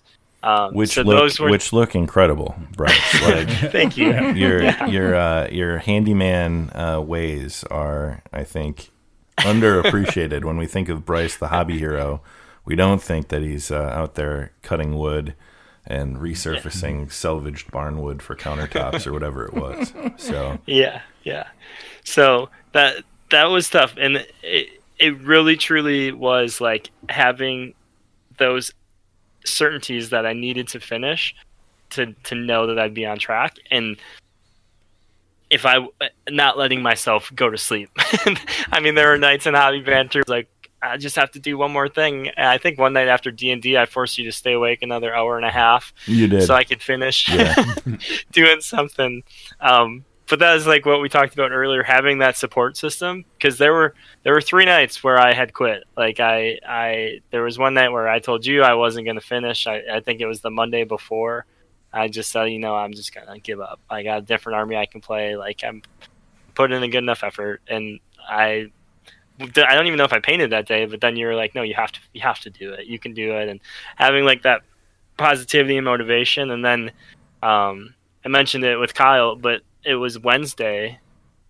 I think Wednesday, the Wednesday before, I sent him a message and I apologized, and I was like, I tried my best, but not going to get there. I had the bases to paint, and I had something else to do, and it just felt like it was impossible. And he was like, I think you should just put them on plain bases. It looks good enough the way it is, and everything will be fine. And just having like, I knew as I got further, I knew it looked good enough, but in my mind, I'm like, it's not good enough to take to Holy Wars. But having everyone just say like, oh, that's super cool, just take it the way it is and it'll be good enough. That kind of motivation really helped too. So I think the most important thing in the whole process is having that support system, and, Dr. Gabe's investment in wanting to see my display board and stuff like that. So every day I'd share pictures of the display board so that, I felt like I had to share a new picture or everyone would be like, oh, he's not going to make it. So having that was super helpful too. So that brings up one really important thing when we talk a lot about community and about having that system of like hobby support, accountability, whatever you want to call it. Highly recommend as a part of any of these projects is be a part of something just bigger than like yourself. Have there's so many Discords, different groups, different podcasts, different hobby hangouts, whatever it may be. Like, join something just so you see other people working and you get some sense of not being alone. Because I think one thing you kind of touched on is it's very easy, I think, to get lost in what you have to do. And it's an individual hobby. It's an individual thing. But like once you expand and you kind of engage with other people and talk about stuff or share, progress and feedback, it can really help foster that, creativity.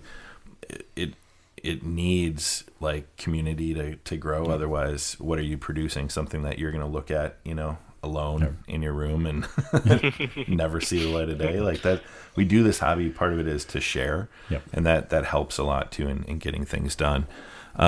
So as you shared though, and you talked about kind of your executing towards your own goal and your own standard, what did you have to do to adapt, or where did you have to, from not even from a time or, extend yourself one day, but actually from like your vision? Was there some adaptation and change along the way where this project, from what your vision started as to where you ended up with it, or, any moments where you shifted and went a different direction or? Yeah, so I'd say the biggest thing was when I went in, I wanted to only have 240 points of allies, and my intent was to play a Temple Nest, which is the both versions of the snakes, but I had the 35 of the combat ones, and I didn't have the time, the money, or the ambition to build 10 of the bow ones, but I had these Shadow Warriors that I had converted, and I had planned to use those because they're still Dark Elf and they have the snake bows, so they look like they would fit, but they're far more detailed, and it would have taken me another 2 or 3 days to actually finish those. So this is about 10 days left where I was like, I have to find a way to adjust this list to make it work. So I took the Temple Nest out and I added 5 more snakes, combat snakes in, and I tried to find some endless spells and stuff that would work. And as I did that, I was like, well, I don't even have time to add those. So thankfully I had some Deepkin, and I also made a huge mistake in planning, that I thought that Daughters could ally with any cities models, but they actually can only ally with certain keywords from cities. So in the narrative, it was, we had the thing instead they tried to resurrect was a phoenix from Greg's army. And so I did this cool looking, what I was calling a blood phoenix, and I had it on the tree and everything. And turns out that couldn't be on my list. So that turned into a terrain piece, very nice looking terrain piece on my display board. And then I had to quick scramble to find something else to make. But it was actually really cool because in the process, I was like, well, maybe I can just make a couple other small foot heroes. So I just started throwing together random tree or like dryad pieces with different Daughters pieces and made 3 really cool hags out of the mistake. So I ended up, instead of just having the 1 hag, I now have 3 hags. So being able to kind of just adapt and not overthink what I was doing. Like, I wanted to make avatars. I wanted to do all this stuff, but I didn't have a plan. So I was just like, well, I can just throw these things together and just call them good enough. And then the good enough turned out to be my favorite model in my army is one of the hags that I didn't have built in the first place. So I think in those moments of like, oh shit, creativity needs to happen is when some of the coolest stuff happens, and being under the pressure to make it happen. I never would have made that model had it not been for that moment of panic. So that's awesome. Very cool. And then what was it like as you brought it to completion? So when did you know? I mean, you had a timeline, and that I think is very important. You had a deadline where you had to display. But when you're looking to complete a project like this, where do you kind of set that benchmark of, okay, this is either good enough, or this is exactly what I want, or, you know, time's up, brushes down. Like, how did wrapping this up kind of look from an element of truly getting it done and having it ready to put out and display? I think the biggest part of like knowing when I was finished was time was up, but also being able to accept that what I had done was good enough and actually pretty impressive. Was the Thursday night when the display board was flocked and the terrain pieces were set on it, and then I was just like, well, I still have to rim the bases and finish gluing some things together, but I'm going to set everything out. And that was the first time that I'd ever had the models like all together, laid out how I had envisioned them. And in that moment, all the colors and everything, like I designed it with the intent of, in a darker room, you know, you try to control where the eyes go, so you have dark on the top and lead it down to light on the bottom and have the colors repeat themselves. So it was like the hair of the models really popped and drew your eye up instead of down, which is kind of what you go for. And it was in that moment where everything was just there and people were like, oh, that looks great. And I was like, it really does look great. Like, it's not perfect. And if I pick a model up and hold it close, I can see, like, I didn't get the shafts of the weapons painted how I wanted, and I didn't highlight the blades, and, like, all these things that I know. But when someone just looks at it, they're like, oh, my God, what did you do? What is this? And it looks super cool. That it wasn't until the very end, though. I'll tell you, there was no time last week that I feel proud or grateful or happy that I made this choice. It wasn't until the Thursday night setting it up, and even more so Friday when I got to actually put it out for people to look at and stuff like that. But it was it was, you know, to the last final second before it actually felt like I had made it. So I know I've been asking a lot of the questions. Troy or Josh, anything you would ask about the process or things Bryce has touched on yet before I have a few others? But I just want to know, what was your plan always to do the display board? Because it seemed like that was a big bite that you took, kind of with whatever it was, 4 days left or something. Yeah, it always was the plan, but to be honest, the plan was to do a 2-level display board with one piece of terrain, and it turned into a 5-level display board with 7 pieces of terrain. But it was one of those things where, like, I really enjoy it. That's probably my favorite part of this hobby, is the display and basing part of things. And I didn't want to build it, because this army, I have hopes and goals for it for, like, down the road, and, like, actually highlighting and doing things to it to take it to that next level. But I didn't want to make a display board that was just good enough. I wanted it to be the display board that I wanted it to be. And it was a little crazy. There was one day that I woke up 4 a.m. to airbrush for 4 hours before work. But other than that, I mean, like, the display board process really isn't that long. It's just like, once you know the steps you need to take and the things you need to do, it's really like 5 steps, and then you can dry brush a lot of it. So I knew I wanted to do the display board. I didn't think I'd do it to that level, but I'm very grateful that I did do it to that level, mostly because you've printed a bunch of stuff for me and I finally got to put paint on it. So.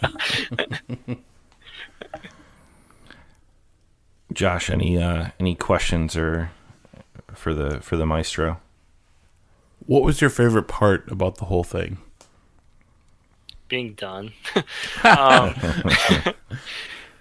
Honestly, a little egotistical maybe, but my favorite part was seeing the reception that it got on the internet and the way that people liked it. Like, I've always thought that it was cool, but seeing, you know, hundreds of other people think it's cool is always a really rewarding feeling. Because, like Ty said, you know, we're creating something and it's passion for us, but knowing that other people think your passion and creativity is cool is a super rewarding feeling. So I think that definitely, without a doubt, was the best part of the whole project. Excellent. So I'm going to be that guy. I'm gonna ask you a series of rapid fire questions, and then hopefully you can answer them. If you can't, I'm gonna vote you off the hobby island. All right. So first, Wow. 3 pieces of advice for anyone starting a similar like concept army. High rate of conversion.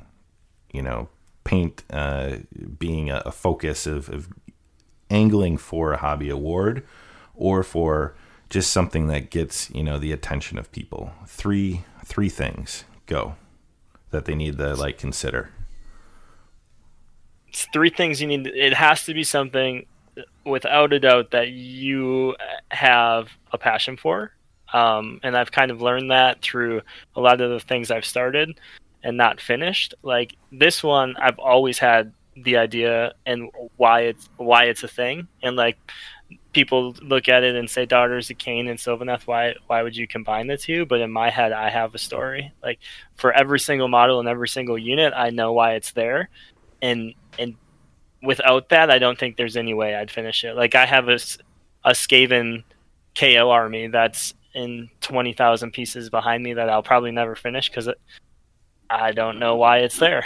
So having that drive and a reason for doing it, unless you don't care about that and you just want something that looks cool, but I don't think you'll finish something of this not level as far as like painting or hobby, but just like level of time commitment if you don't have a passion for the thing you're doing.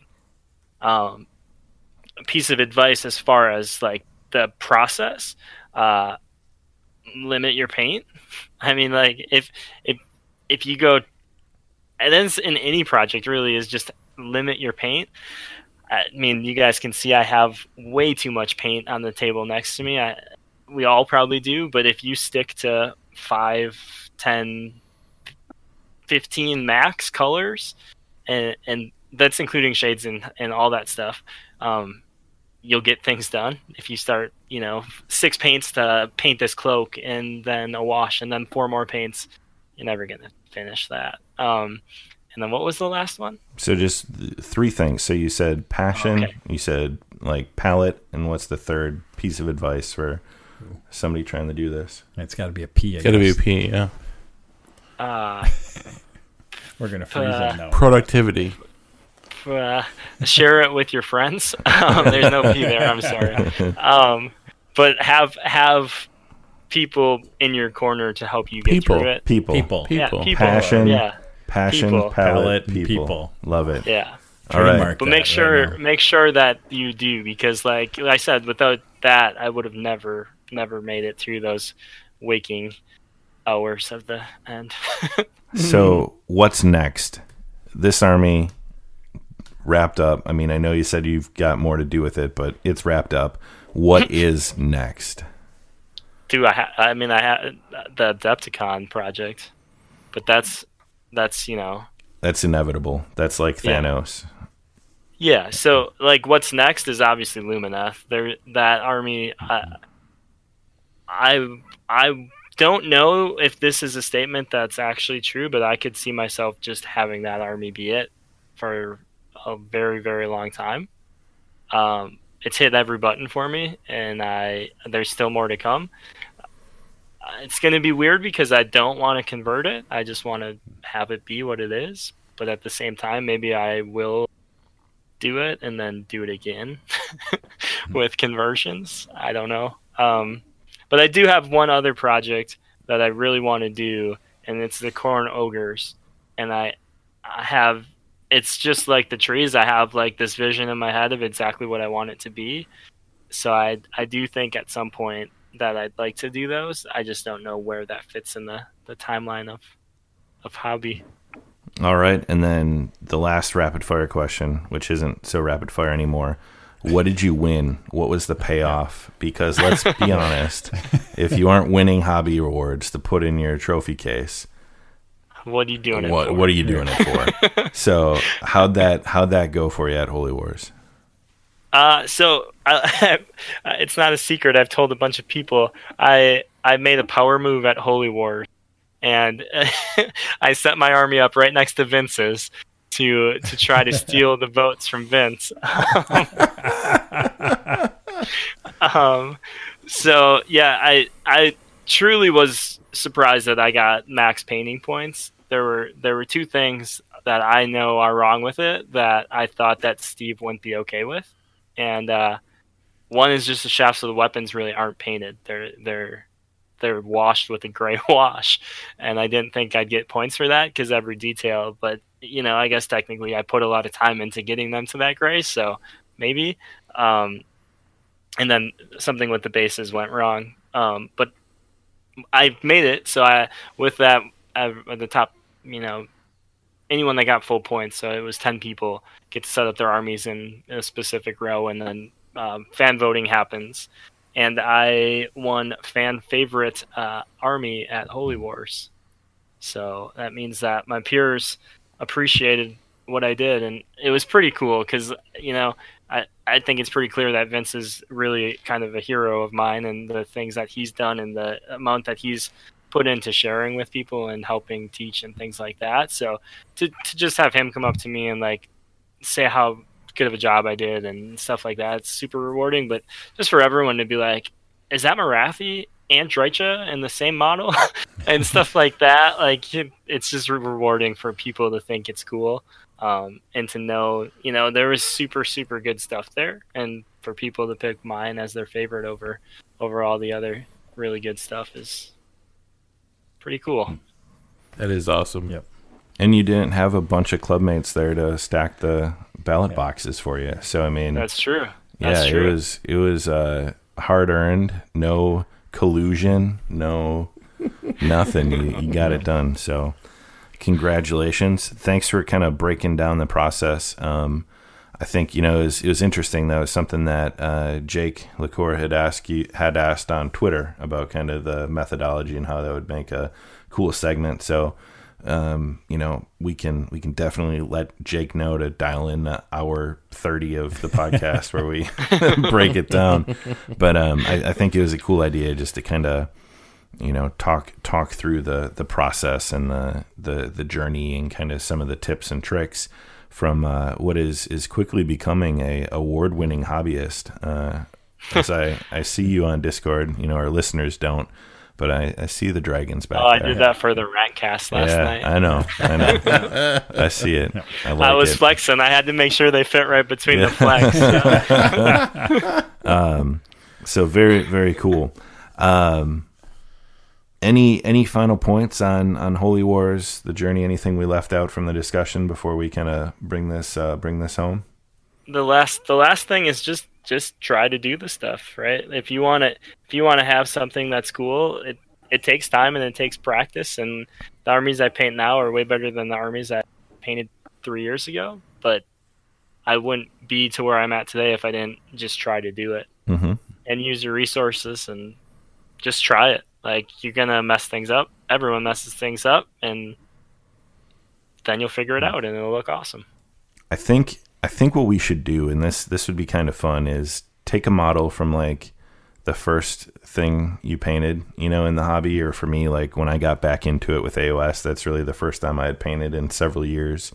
So if I take one of my models from that first Adepticon like list that I had, and I put it up to something that I just did for like my Havoc Warlord, or I put it up to some. I think we should each kind of look to do something from like 5 years ago. Let's do that with Adepticon.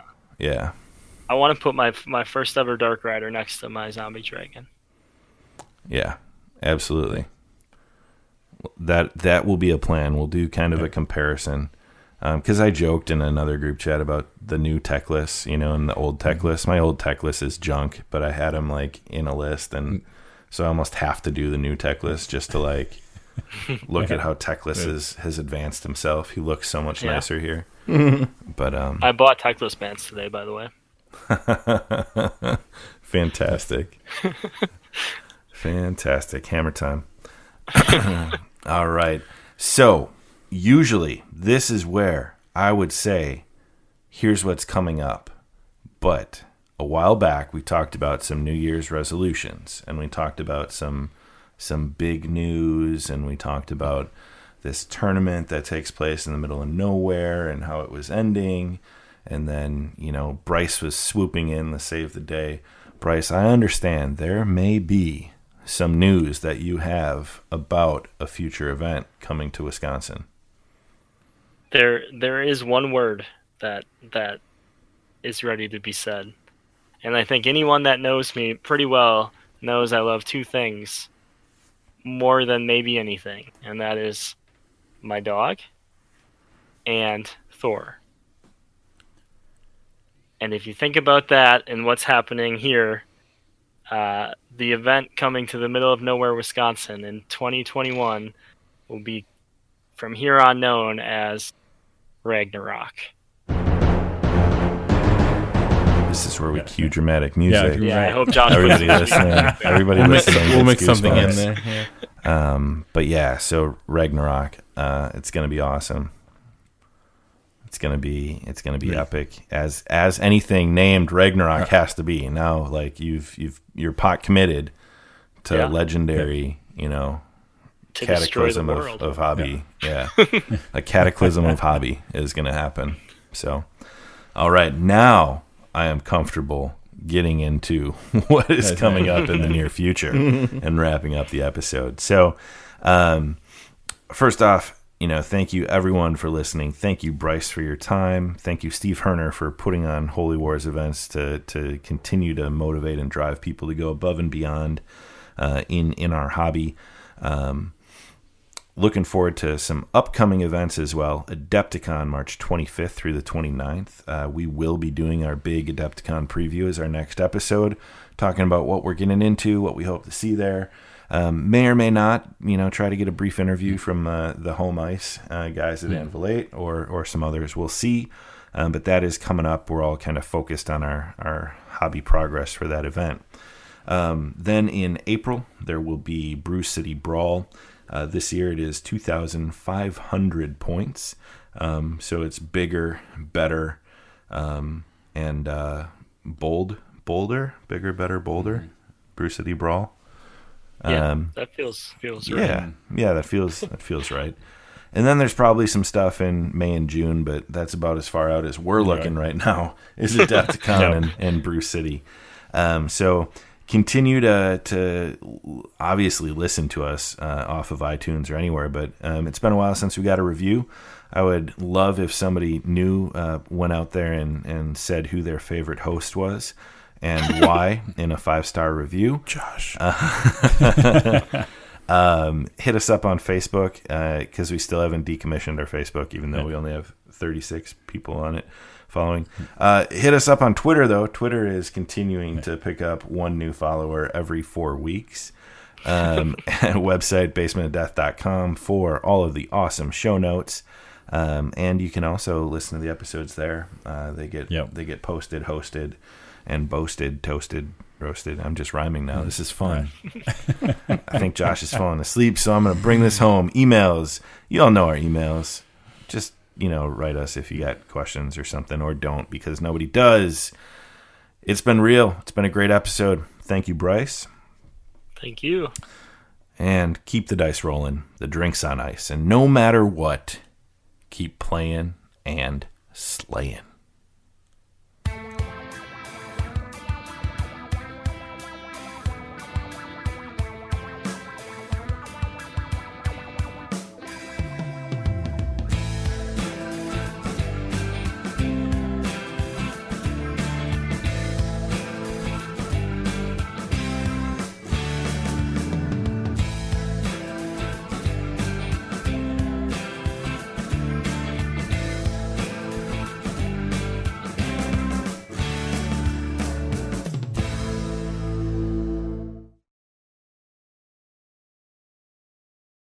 Two-hour preview at Adepticon, by the way. Yep. Crazy. I'm going to fall asleep. Yeah, me too. Be like 45 minutes of 40K. Shake me when it's over. Oh, we should. What? We should just sit up front and actually pretend we're sleeping through the 40K announcement. Guys won't be able to. It's going to be so exciting. What could they possibly tell us? We're getting a new edition again. Yep. 41K is coming. 41st Millennium. Mm-hmm. It's not 31st. We're going to start playing a new game called Primarch, and it's just a 1v1 miniature battle game in which you paint your Primarch, and then the other person paints their Primarch, and you put them No, on a you don't table paint across. Oh yeah, you leave them It's gray. 40K. Yep, you leave them gray, and you put them on the table across from one another. You roll a dice, and the highest dice roll wins, unless the other person has bought extra points worth of war gear and made a really complicated list for their Primarch. And then your Primarch gets a reroll on the armor saving throw if the toughness is higher than the strength. But if the strength is lower than the toughness and you're more than 3 inches away, you don't get to reroll your armor save unless it's a grav gun, in which case you have Relentless and whatever and 3 more special rules, and we're back in 7th edition. That's the new version that they redid. Forge World redid. Sword Horus Heresy. I can't believe you just spoiled the whole thing. But then remember when Fulgrim kills... Here it comes. and then he's not actually dead, so he kills him again? Yep. Do you remember that part? Yep. Yeah, because I remember when you told Spoiler? me before I read the book. Yeah. It's not. It's not a spoiler. It's 40K history. You can't say spoiler after you say it. It's not a spoiler. If it like happens in like the Emperor kills Horus, I just spoiled the whole Horus Heresy for everyone. Oh, jeez. But it's your heresy. Reboot Gilliam.